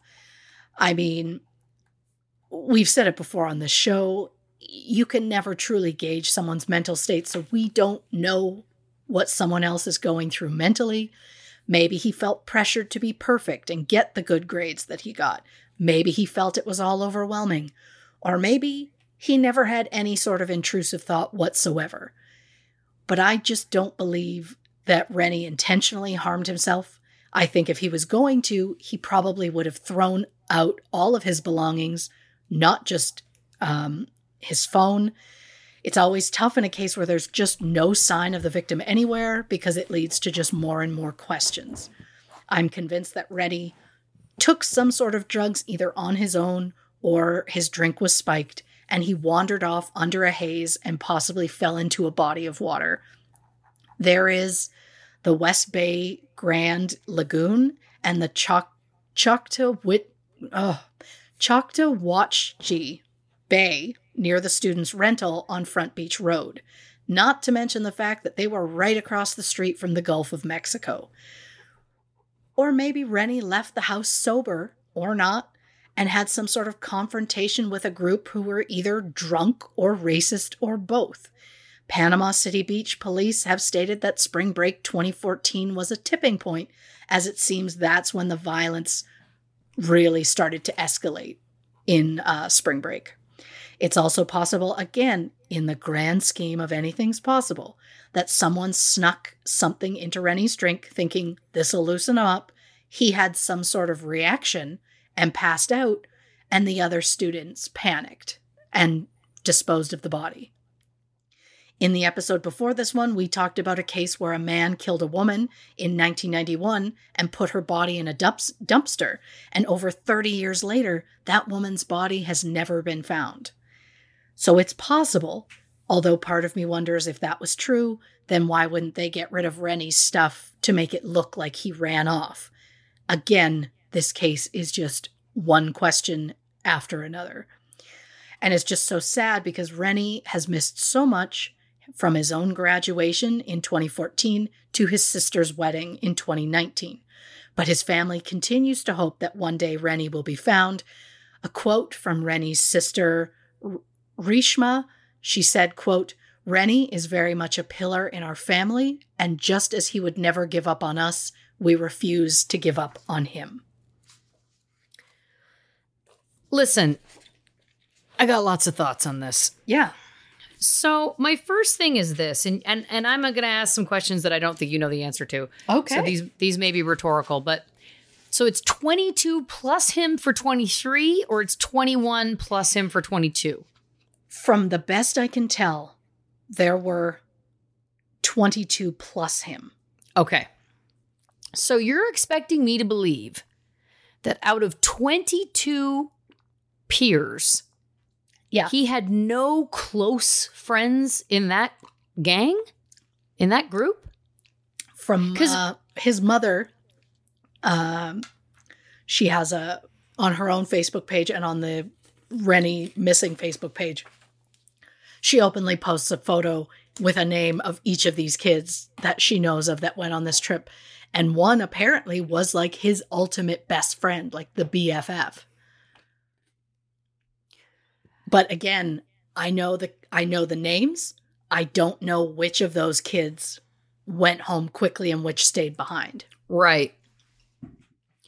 So the clothes that he was last seen in, we are to believe, are the ones that were found in the trash. I do believe so, yes. So we are to believe that he was last in the world either nude or in clothes that are not his. Correct. Okay. And his phone was found in the trash as well. Yes. Okay. There's so many things here. The big thing to me right out the gate is if that's all that we know is true. Because listen, I will easily say 23 college kids in a house. Yeah. I understand that there's going to be a certain amount of them that aren't overlapping. So it's possible that there is a percentage, a quarter, a third of those kids that potentially may have had no idea what was going on with him that night. This is a speculation, but again, I just try and paint a picture as we try and, walk through what the possible scenarios here are. So I'm not suggesting that every person in that house knows exactly what was happened and was present and was culpable.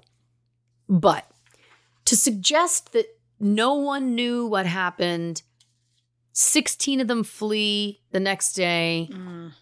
2 of them won't talk to the parents. The other 4 stories keep changing and someone's lawyering up. Somebody knows something. Oh, yeah. And the fact that he has at least one person in that house that's supposed to be a close friend, that person has to know something. And the thing about that's so odd to me is if we've learned anything, and I know this is my new catchphrase doing this show, but it's like, if we've learned anything doing this show, for some reason, there are people who legitimately, I'm trying to think of how to word this. It is very often that people who are guilty, or at least guilty of knowing information, don't hide in plain sight.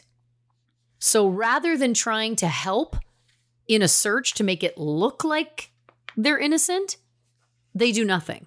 And it's a fascinating piece of true crime to me. It's a fascinating thing to learn because my instinct would be, not that I'm involved in crimes, nor would I ever be, but my instinct would be, oh my God, if I know something or I've done something, I have to insert myself into this like Scott Peterson, who was present at all the rallies, who was searching for Lacey. Now, again, I know that he was found guilty, so I feel like I can say that regardless of where you may lie on that or not. Sure. The point is that he was also, calling Amber Fry, I believe was her name, from those rallies, saying that he was in Paris and whatnot. So there was some questionable behavior happening. But my point just is that's my instinct, is that people who know something would automatically roll up their sleeves and get involved in the search efforts to make it look like they just blend in. But what we have learned, and I don't know what your thoughts are, but what I feel like we have learned again and again and again is that people don't do that. Yeah. People who often know something and or end up being guilty do exactly this, which is put their head in the sand or run away and don't get involved. And it's fascinating to me. And again, I'm speculating only. I'm not saying I know anything about what these kids did, but it's just another thing to note is that in terms of patterns that we see when we look at a lot of cases, which we do, it is not abnormal. In fact, I would say it's actually more common that somebody who knows something doesn't try and blend in, instead just runs away or refuses to talk. Oh, 100%. Because you can't tell me that those kids didn't have the hope of, well, I doubt all of their names aren't probably linked to the place they're staying at. I'm sure it was one kid that had to put their name and credit card into it and whatever. So then it's going to be difficult and the police have to talk to somebody who's willingly going to give them every name. So you can't tell me most of those kids weren't like, you know what? I don't know anything. I don't need them to even know I was here. I'm going to leave. They had also, like, they paid for the full week. And he went missing on Monday, and most of them were like ditching town by Tuesday. See, that makes me feel like they know he died. Oh, I feel like, to your point, I agree. I think there's a chunk of them that have no clue what's going on. And they're just like, something's not right. I got to get out of here. Whether they left because they're freaked out, because they're like, oh, I don't know what happened to him. Something could happen to me. I need to leave, or whatever it is. But there has to be somebody in that house that knows something. Like when you saw him, yeah. When they last saw him, were they just like, oh, he's having a great time, and then just went about their own day? Or was there somebody who was like, I should go with him, and he's not doing great, or whatever he's doing? Or you saw him near the rental. What was he doing? Well, I have a theory about that too. Sure. Go with me on this for a second. Yes. What if let's take drugs out of drugs are irrelevant in this. He could have been doing drugs or not doing drugs. Sure. What if they were near a beach at this house? Sure. What if he, either by himself or in a small group or with a romantic interest, sure, was out in the water, and some of the other friends, as a prank, skinny dipping, as people of all ages are known to do. What if his friends or some of his friends came across, and this is a classic prank, came across his clothes, took them and threw them out. Took them.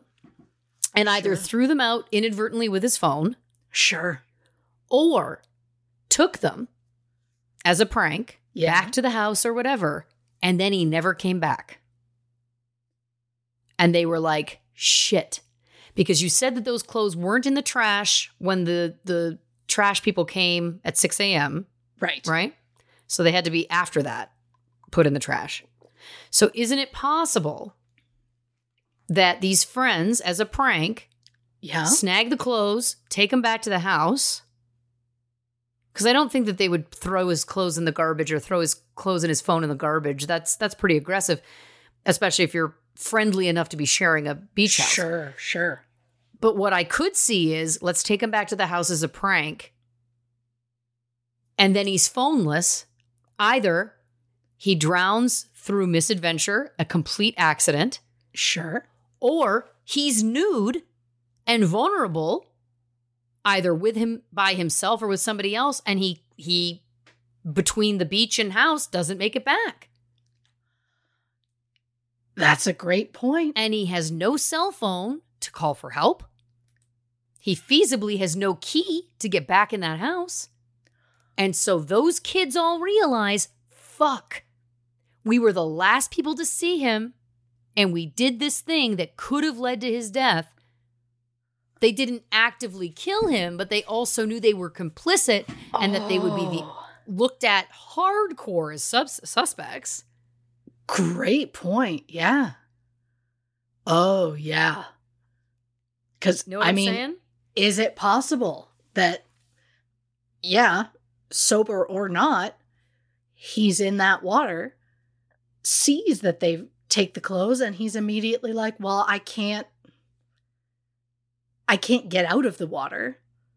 And then is like, they'll come back. And he just like is waiting and waiting. But then I'm also like, how would the body not have been found?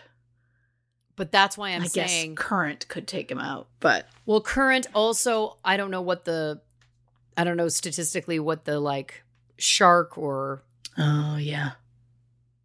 I know there's gators down there. I don't know if they're active in the Gulf. I don't feel like they are. I feel like they're more in swamp areas. And I don't know if that there is that many sharks in the Gulf, but don't quote me.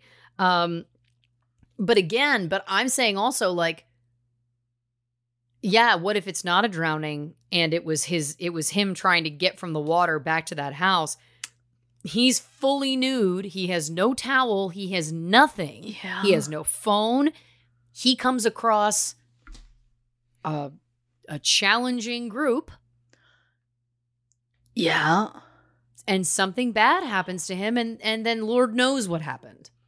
Oh, great point. Because even though, I mean, he would have to, assuming that they just went directly out the door straight across to the beach, there's still like a road you have to cross plus a length to get to the house.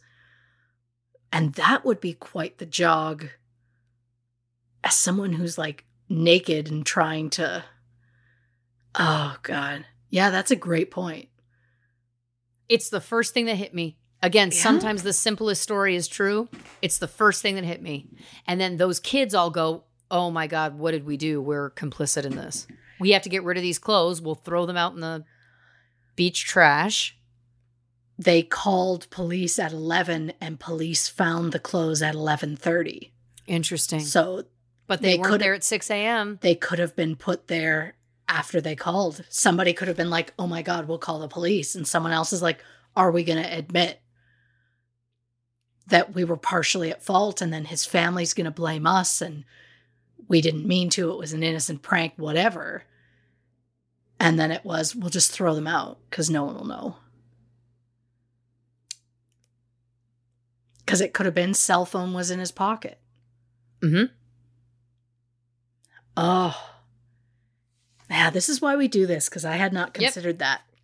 Yeah, it's the first thing that hit me. It was just like that many kids, especially if it was one of those things where he met a romantic partner that night. They were all out or something. And then it was like, you know how it is. You're in a big group, young, and then somebody catches at a distance like, oh my God, Reny and that person that he was talking to are out in the ocean. Holy shit. Let's go take his clothes. Like I could just, it's just so simple. Like it's the oldest trick in the book. Like, you know what I mean? Like I could just see it being an immediate prank. And then that other person, you know, taking off or whatever, or then the mood being ruined or whatever. Sure. The idea also that like one of them comes forward with this concept that it was like he was on LSD and said he wanted to end his life and so walked into the ocean. I have many thoughts about this also. Sure. One, hallucinogenics. Now granted, LSD is not typically used as far as I know, but hallucinogenics are often used or are starting to become often used in therapy to treat depression. So I am not suggesting by any stretch of the imagination that means that somebody couldn't experience something on LSD where they felt suicidal. In fact, having a bad trip is a real thing. Now, one could speculate that as a woman who has been alive for a certain amount of years, perhaps I may have experienced some things. And perhaps some of those things involved not great experiences. Sure. You know, which we don't need to get into the specifics of. But that being said, I also I don't know how much LSD you would have to take to like it's I mean, I guess the question would be, how much LSD do you have to take to completely incapacitate you so that you would unknowingly drown? I think it would have to be an astronomical amount. I think the whole point is that you can take quite a bit of LSD and you can have a real bad time, a real scary bad time. But I don't know that like you're going to just pass out in the ocean and drown. I could be wrong on this, but you know what I'm saying? Yeah.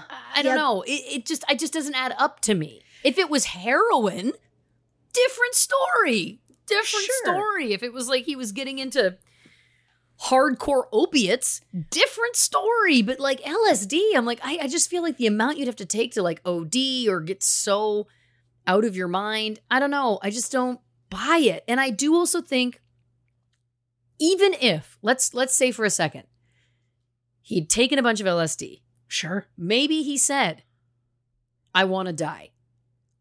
Once again, I'm speculating that someone on a bad trip could say the words, holy shit, this is terrible. I want to die. And that doesn't mean that they are suicidal. Sure. Or wanting to actually take their life.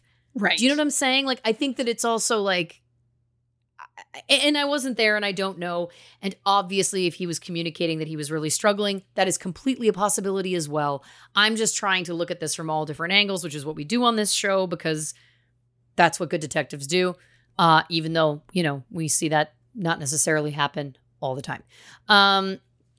When these cases are being, investigated. Yes. But you know what I'm saying? Like, there's just something about that to me that just feels so tacked on.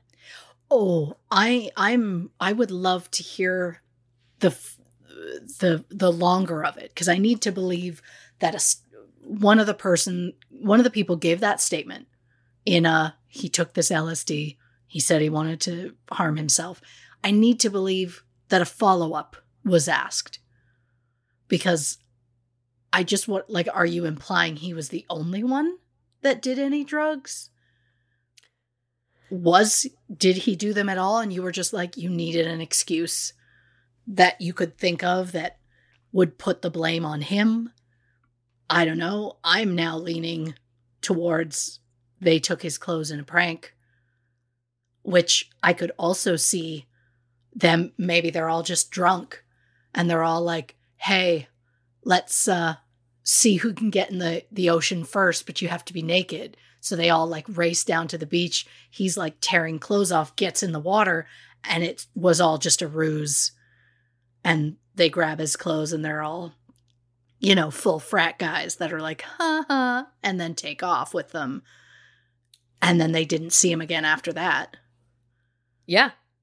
It's like, how long then I assume a long time. And based on the time of year and the temperatures, what are we looking at for, like, how long for hypothermia? Great question. I feel like Gulf of Mexico is pretty warm, but I could be wrong. I don't know. Sure. I don't know. And again, it's nighttime. Listen, what are the undercurrents? There's a million, the ocean is not. Look, it's one of those things where it's like, it's beautiful and you don't cross it. You know what I mean? Like, the ocean is a delicate lover. It's as beautiful as it is dangerous. You know what I'm saying? Like, but again, I just feel like, yeah, to your point, to me, it feels like misadventure. To me, it feels like, and truthfully, were the clothes tested? Did we find remnants of LSD? Did we find any sort of indication? Was there blood? Was there anything on those clothes that would suggest anything other than, because let's put it this way. If it wasn't a prank. Yes. Then those clothes are a huge clue and in fact are quite serious. I mean, they're serious either way, but do you know what I'm saying? Like, if this person's clothes and cell phone are found in a trash can and you were to believe that he is Lord knows where without them. Yeah.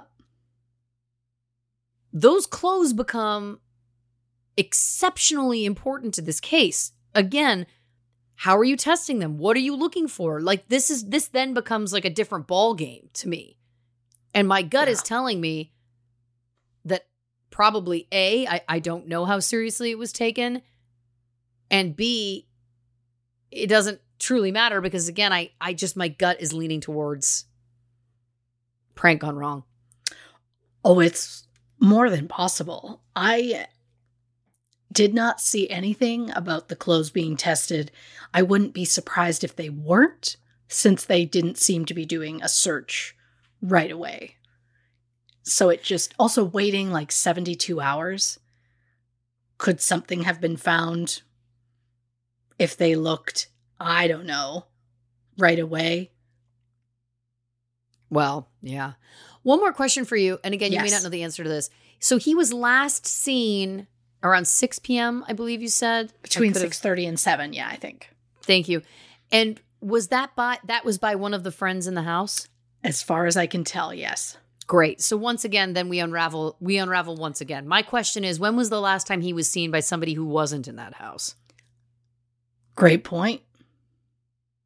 Because then it changes the timeline also. That is true. Apparently, I've been wildly trying to find this to be able to give you Panama City Beach in March. The water temperature averages 65 Fahrenheit. Ooh, okay. That's chilly. Is it? I don't know Fahrenheit. Yes, I So don't sorry. think that you're going to, I don't know that you're going to succumb at 65, but that's brisk. Okay.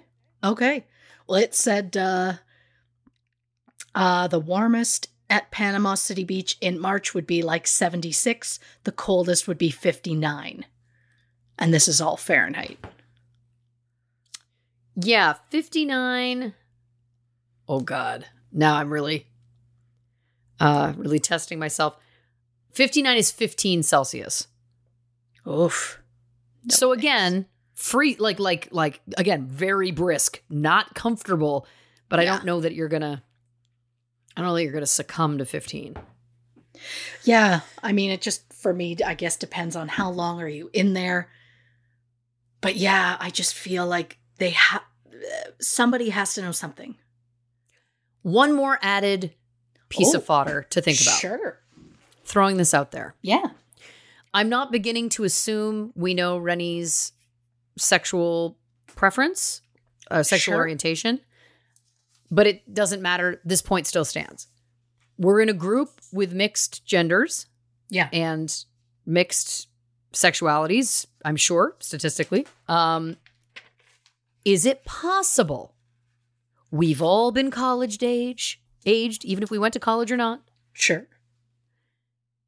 Is it possible that there is an added layer where there was someone who was interested in someone else in that house, 23 of them, I'm going to say it, probably some crushes going on. 100%. Crushes or potential relationships.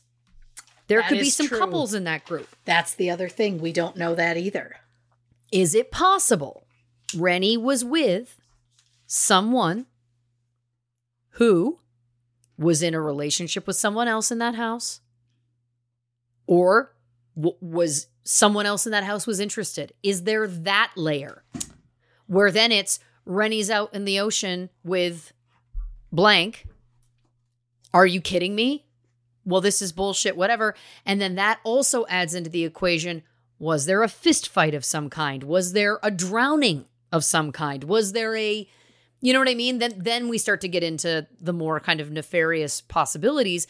But even if you take those off the table, is there just the added stakes that somebody knew, well, blank and blank were a couple, or blank one was interested in blank two, and Reny was in the water with blank two. That was the last. Well, we can't tell the police that because the second police know that Reny was in the water with blank two, and blank two is either dating or had interest from this other person. Now we're all complicit in there could be a motive. Yeah.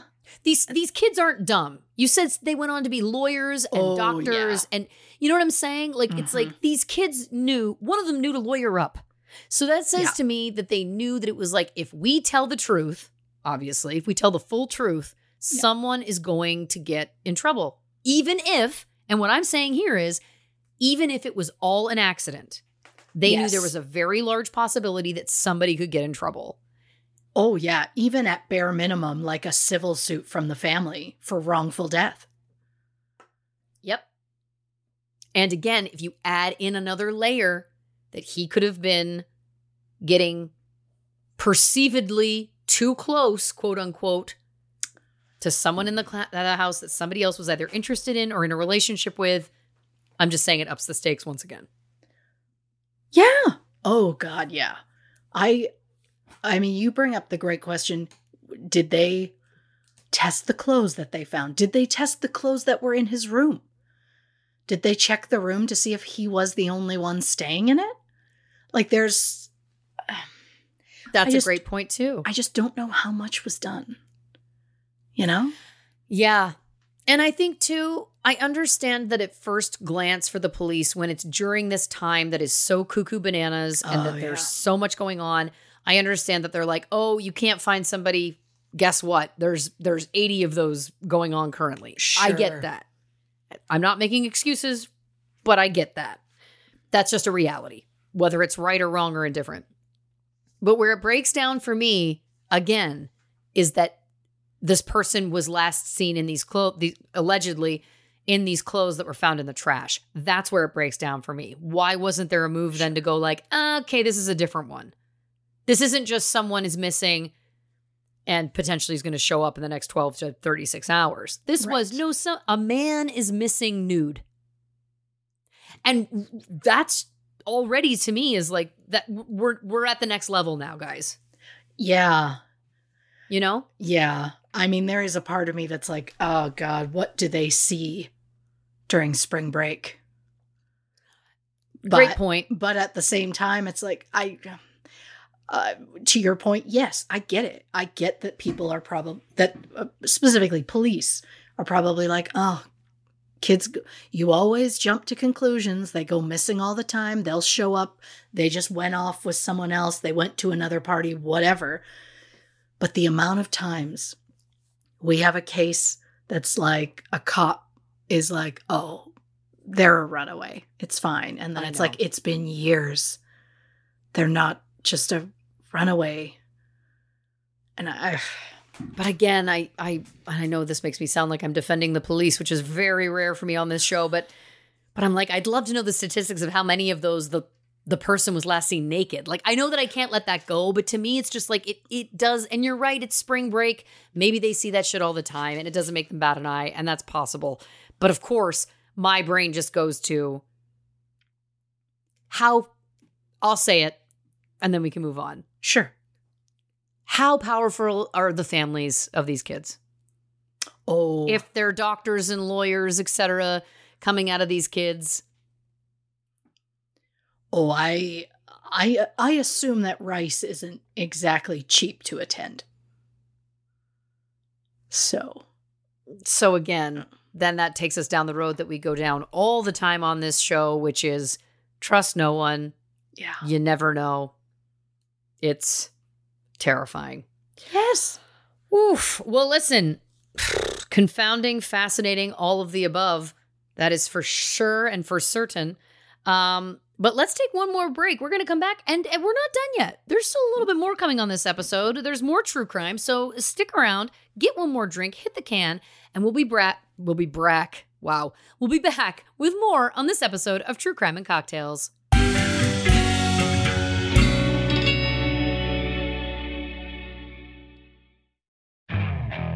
Okay, picture this. It's Friday afternoon when a thought hits you. I can spend another weekend doing the same old whatever, or I can hop into my all-new Hyundai Santa Fe and hit the road. With available H-Track all-wheel drive and 3-row seating, my whole family can head deep into the wild. Conquer the weekend in the all-new Hyundai Santa Fe. Visit HyundaiUSA.com or call 562-314-4603 for more details. Hyundai, there's joy in every journey. Okay, picture this. It's Friday afternoon when a thought hits you. I can spend another weekend doing the same old whatever, or I can hop into my all-new Hyundai Santa Fe and hit the road. With available H-Track all-wheel drive and 3-row seating, my whole family can head deep into the wild. Conquer the weekend in the all-new Hyundai Santa Fe. Visit HyundaiUSA.com or call 562-314-4603 for more details.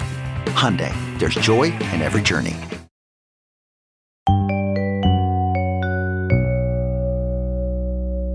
Welcome back to this episode of True Crime and Cocktails. We, of course, were talking the case of Reny Jose, but I know that Christy did not want to leave it there. She's got a little bit more. What say you, Oxborough? I don't know if you've ever called me that before, but I enjoy it. I've had some to drink. And I enjoy that more. I knew that there wasn't a lot to that case, and people are probably like, was that it? That's all that's out there. I just don't know how much the case was looked into, so there's just not a lot there. So, staying with the theme of spring break, there was another case. It has been brought up to us before. We've had multiple dear listeners suggest this as a case for us. Which we love the suggestions. It just sometimes takes a very long time for us to get to them. But this one, there was a recent update on this case. So I was like, oh, now's the time then. So Brittany Marie Drexel was born October 7th, 1991, in Rochester, New York. She loved soccer and had dreams of becoming a maternity nurse. In April 2009, Brittany wanted to make a trip to Myrtle Beach, South Carolina for spring break. Brittany's mother, Dawn, said no, but agreed to let Brittany spend the night at a friend's house. But as teenagers often do, Brittany went to Myrtle Beach anyway, under this guise of, I'm just going to go stay with a friend at a friend's house. And really, they just actually went down to South Carolina. Right. She last spoke with her mother on April 25th, 2009. That night, Brittany went to meet Peter Brozowitz, a friend of hers from Rochester, at the Blue Water Resort on Ocean Boulevard. Peter brought 4 other friends with him, and Brittany only stayed for about 10 minutes. Security cameras caught Brittany leaving Blue Water Resort alone at 8:45 p.m. She then texted her boyfriend, John, who was back in Rochester. Brittany said she was walking back to the Bar Harbor motel where she and her friends were staying. Then Brittany suddenly stopped responding to John's messages. So John contacted the friends that Brittany had traveled with, and they said they last spoke to her around 8 p.m. Worried, John then texted Brittany's mother, Dawn, to say Brittany went to Myrtle Beach. No one can talk with her. No one can find her anywhere. And honestly, kudos to John for acting immediately instead of waiting or brushing it off, which is the usual sketchy behavior we see from significant others on this show. And also just telling the truth. Yeah. Yeah. Meaning that typically also it's like, well, she is doing something wrong. She lied. Yes. But it's very rare.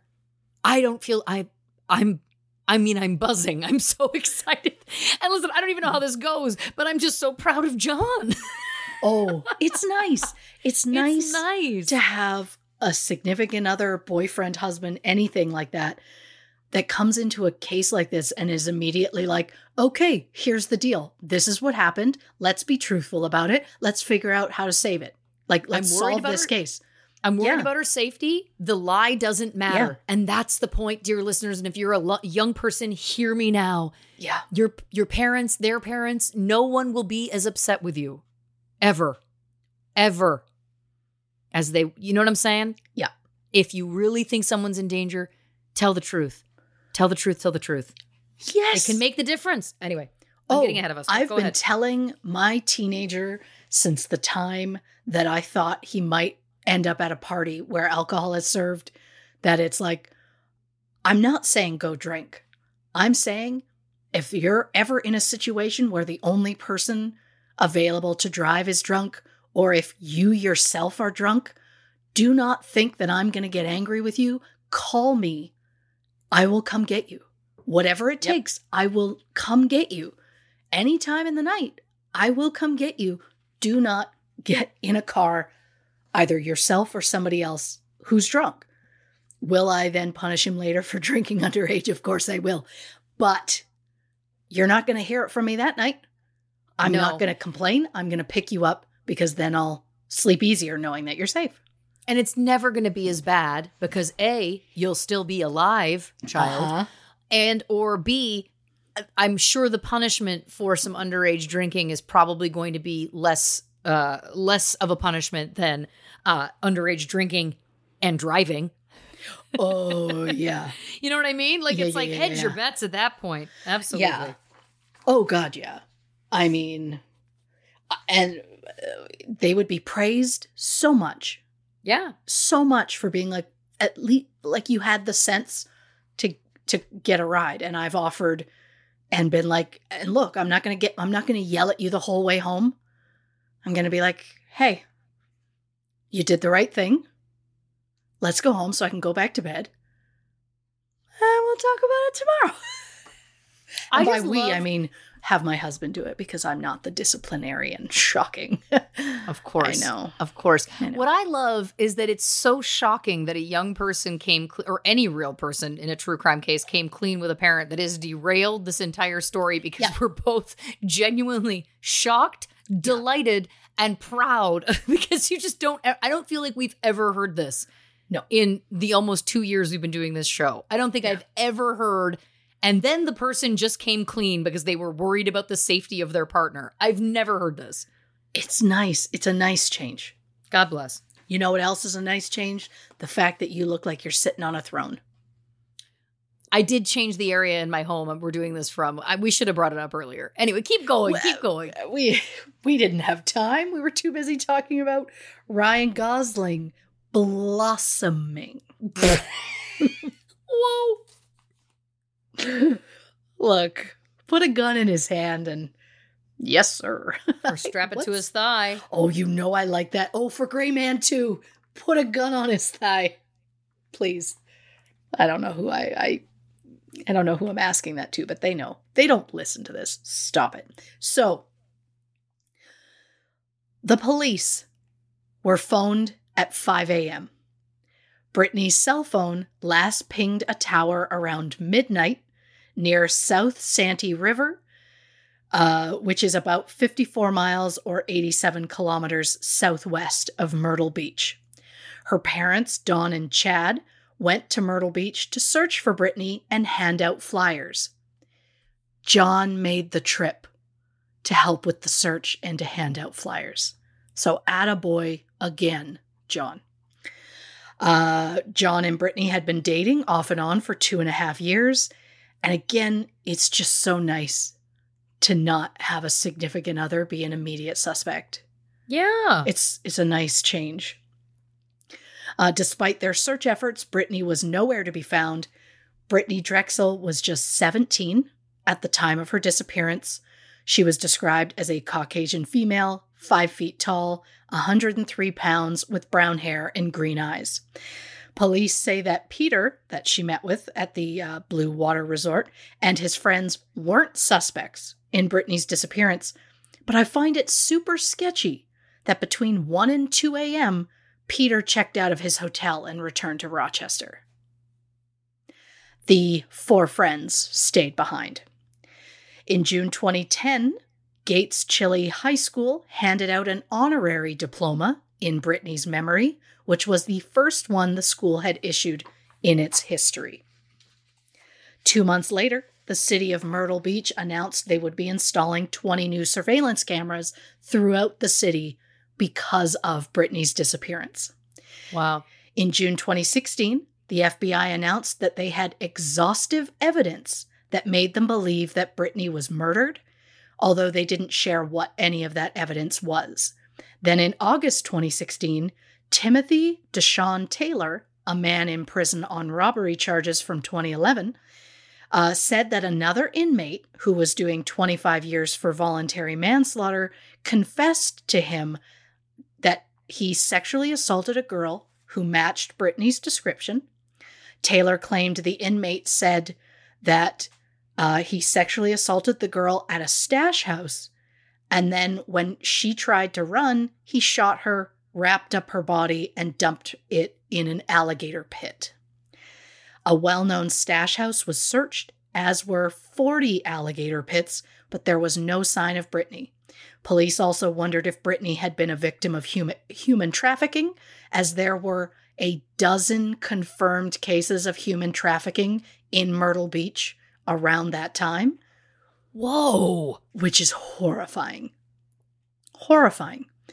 Years later, police publicly announced that they had a new suspect, 62-year-old Raymond Douglas Moody, who had a dark history of sexual offenses.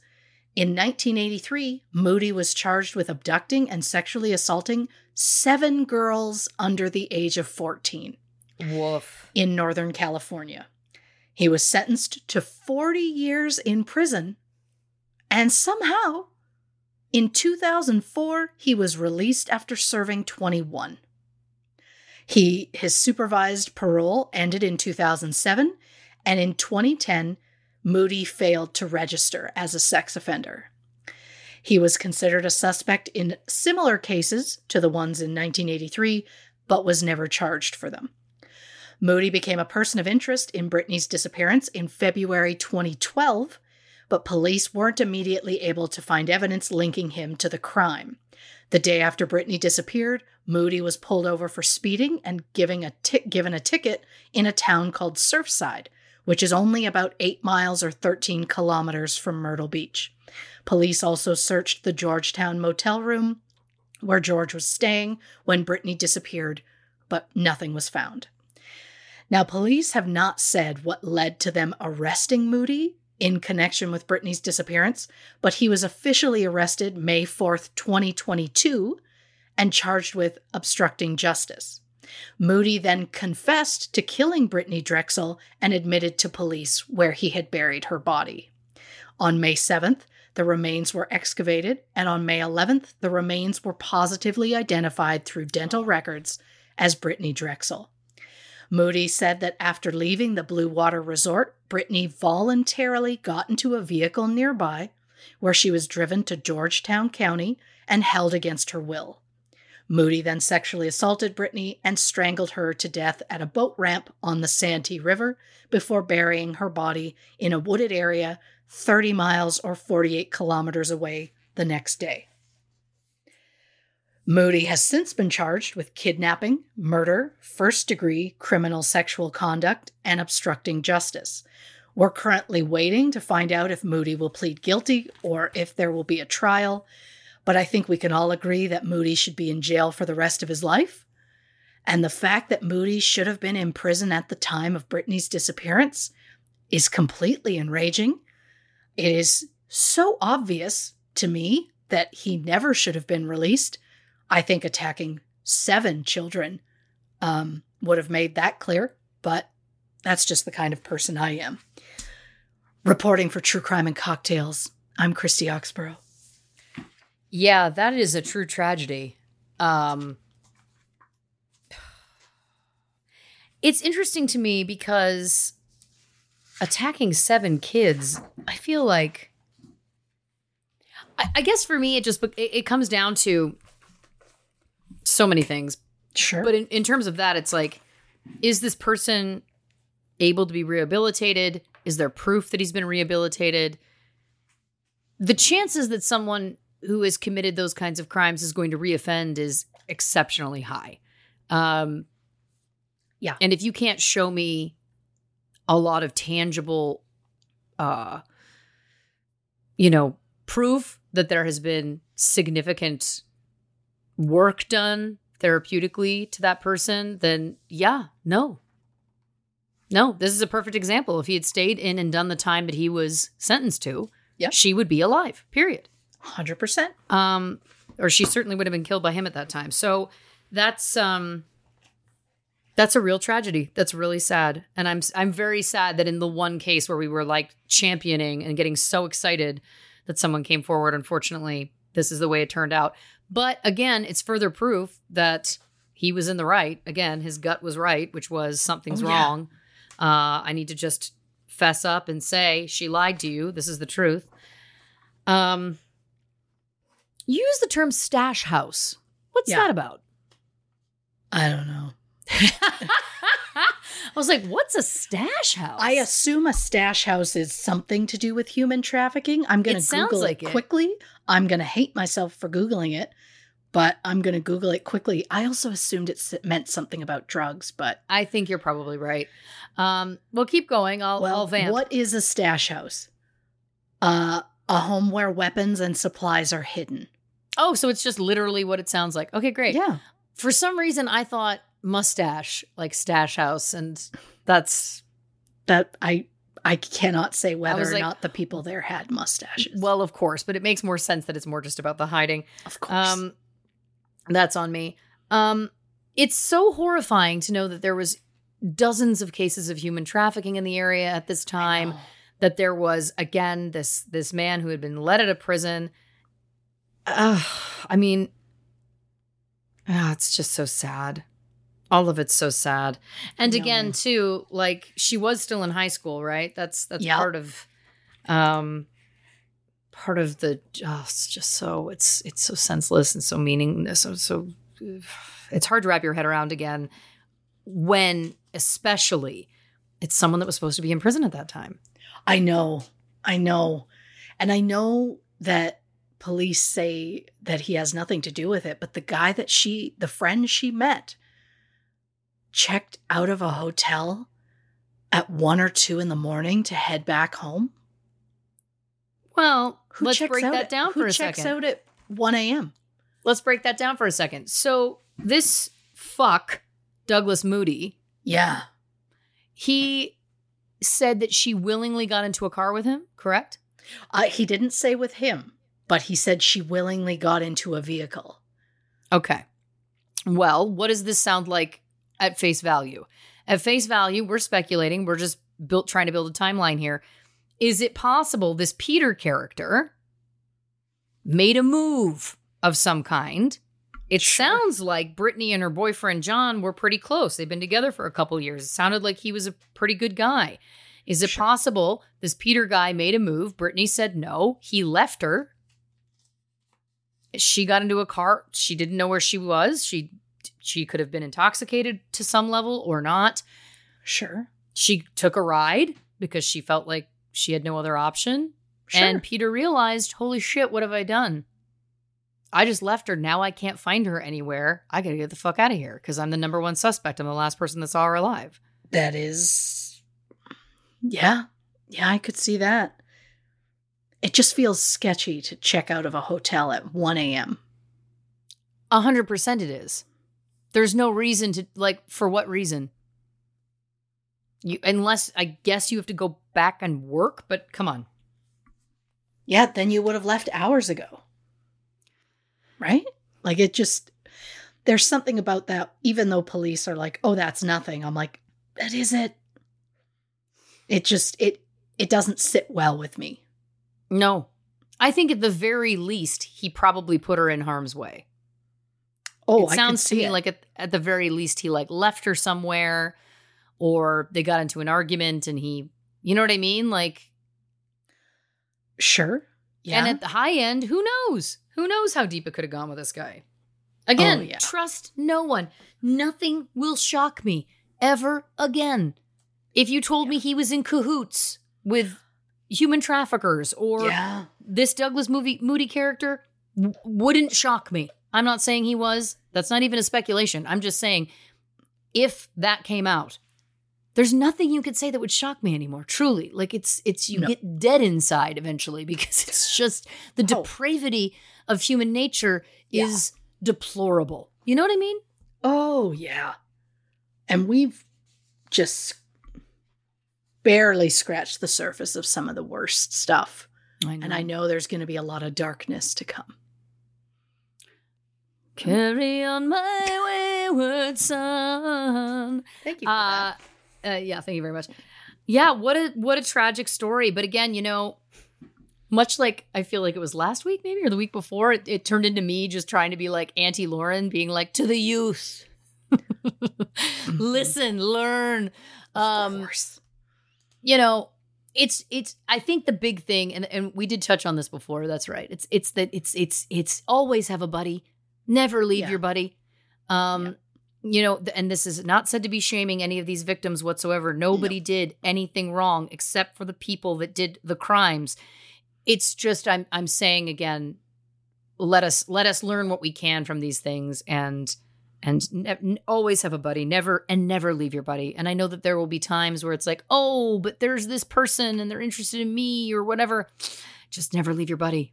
It's got to be a ride or die situation, literally at times. Yes. Oh, yes. And no matter how hot that person is, it's not worth it. It's trust me. It's never worth it. No.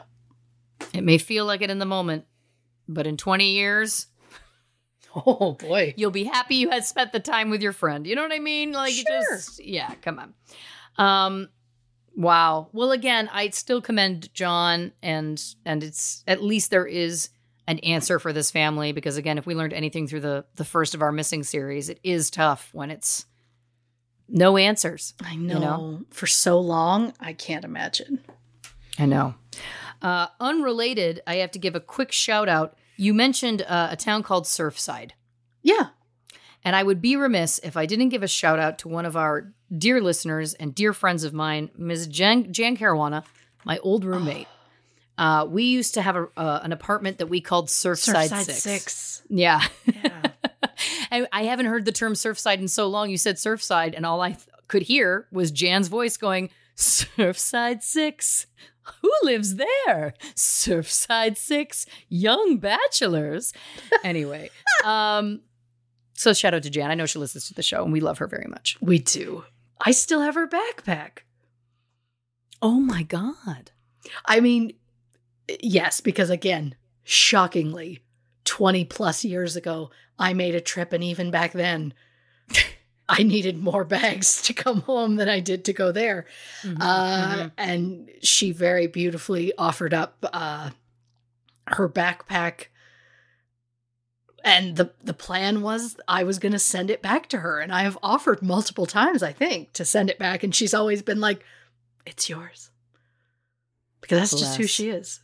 Bless. With just listen. Like sunshine in human form. Too true. Very true. And also, I happen to know a merch store that has some True Crime and Cocktails backpacks. You may find one at our doorstep sooner than later. Christy Oxborough, amazing work. Listen, again, here's the thing. We go where the cases take us. And if we've learned anything from some of our episodes, like when yours truly is in the driver's seat, sometimes they can be verbose and long, and sometimes, we present the information as we find it, and that's what it is. But I think that that's really honoring the process. It would be disingenuous for us to try and create something out of nothing, just to try and meet a minimum time limit or what have you. Sure. So I think that this was fantastic. We learned a lot. I liked that we got some bonus true crime at the end there. And I hope that for the sake of Reny Jose's family, some answers, some guilty consciences start to weigh on some people and someone comes forward so that they can get some peace also, much like the family of Brittany Drexel. Right. Yeah. I mean, that's all we want when we mention one, especially that's unsolved, is the hope is somebody hears it or something, and it inspires someone to just tell the truth. Tell the truth. Yeah. The truth will set you free. Set you free. Oh boy. Well, it's been 4 high noons. And thank you, dear listeners, for listening to this episode of True Crime and Cocktails. We so appreciate your support.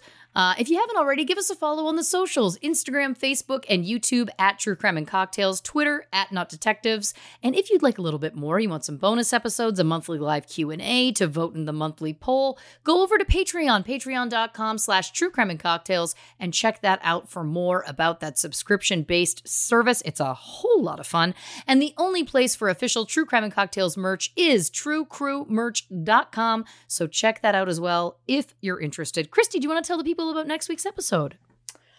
Well, I thought you might want to, because it's your baby, isn't it? I couldn't possibly. On the next True Crime and Cocktails, another first season 4 premiere. This is going to be another series, much like our missing series of episodes. It's the first of our prosecutor profiles, and this one, of course, is the one and only Marcia Clark. Heyo.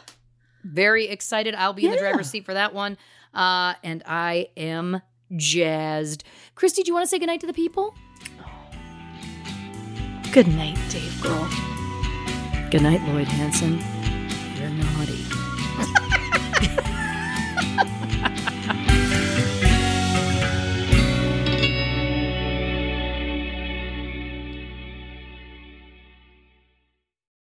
Audible is the destination for thrilling audio entertainment. Allow your imagination to be piqued by stories that are brought to life through captivating sound design, eerie soundscapes, and dynamic performances. As an Audible member, you'll be able to keep your heart rate up month after month because you can choose one title a month to keep from the entire catalog, including the latest bestsellers and new releases. If you're in the mood for a shocking psychological thriller, check out None of This Is True by Lisa Jewell. Embrace brand new exclusive thrillers from best-selling authors who are guaranteed to keep you gripped. New members can try Audible free for 30 days. Visit audible.com/thrill or text thrill to 500-500. That's audible.com/thrill or text thrill to 500-500.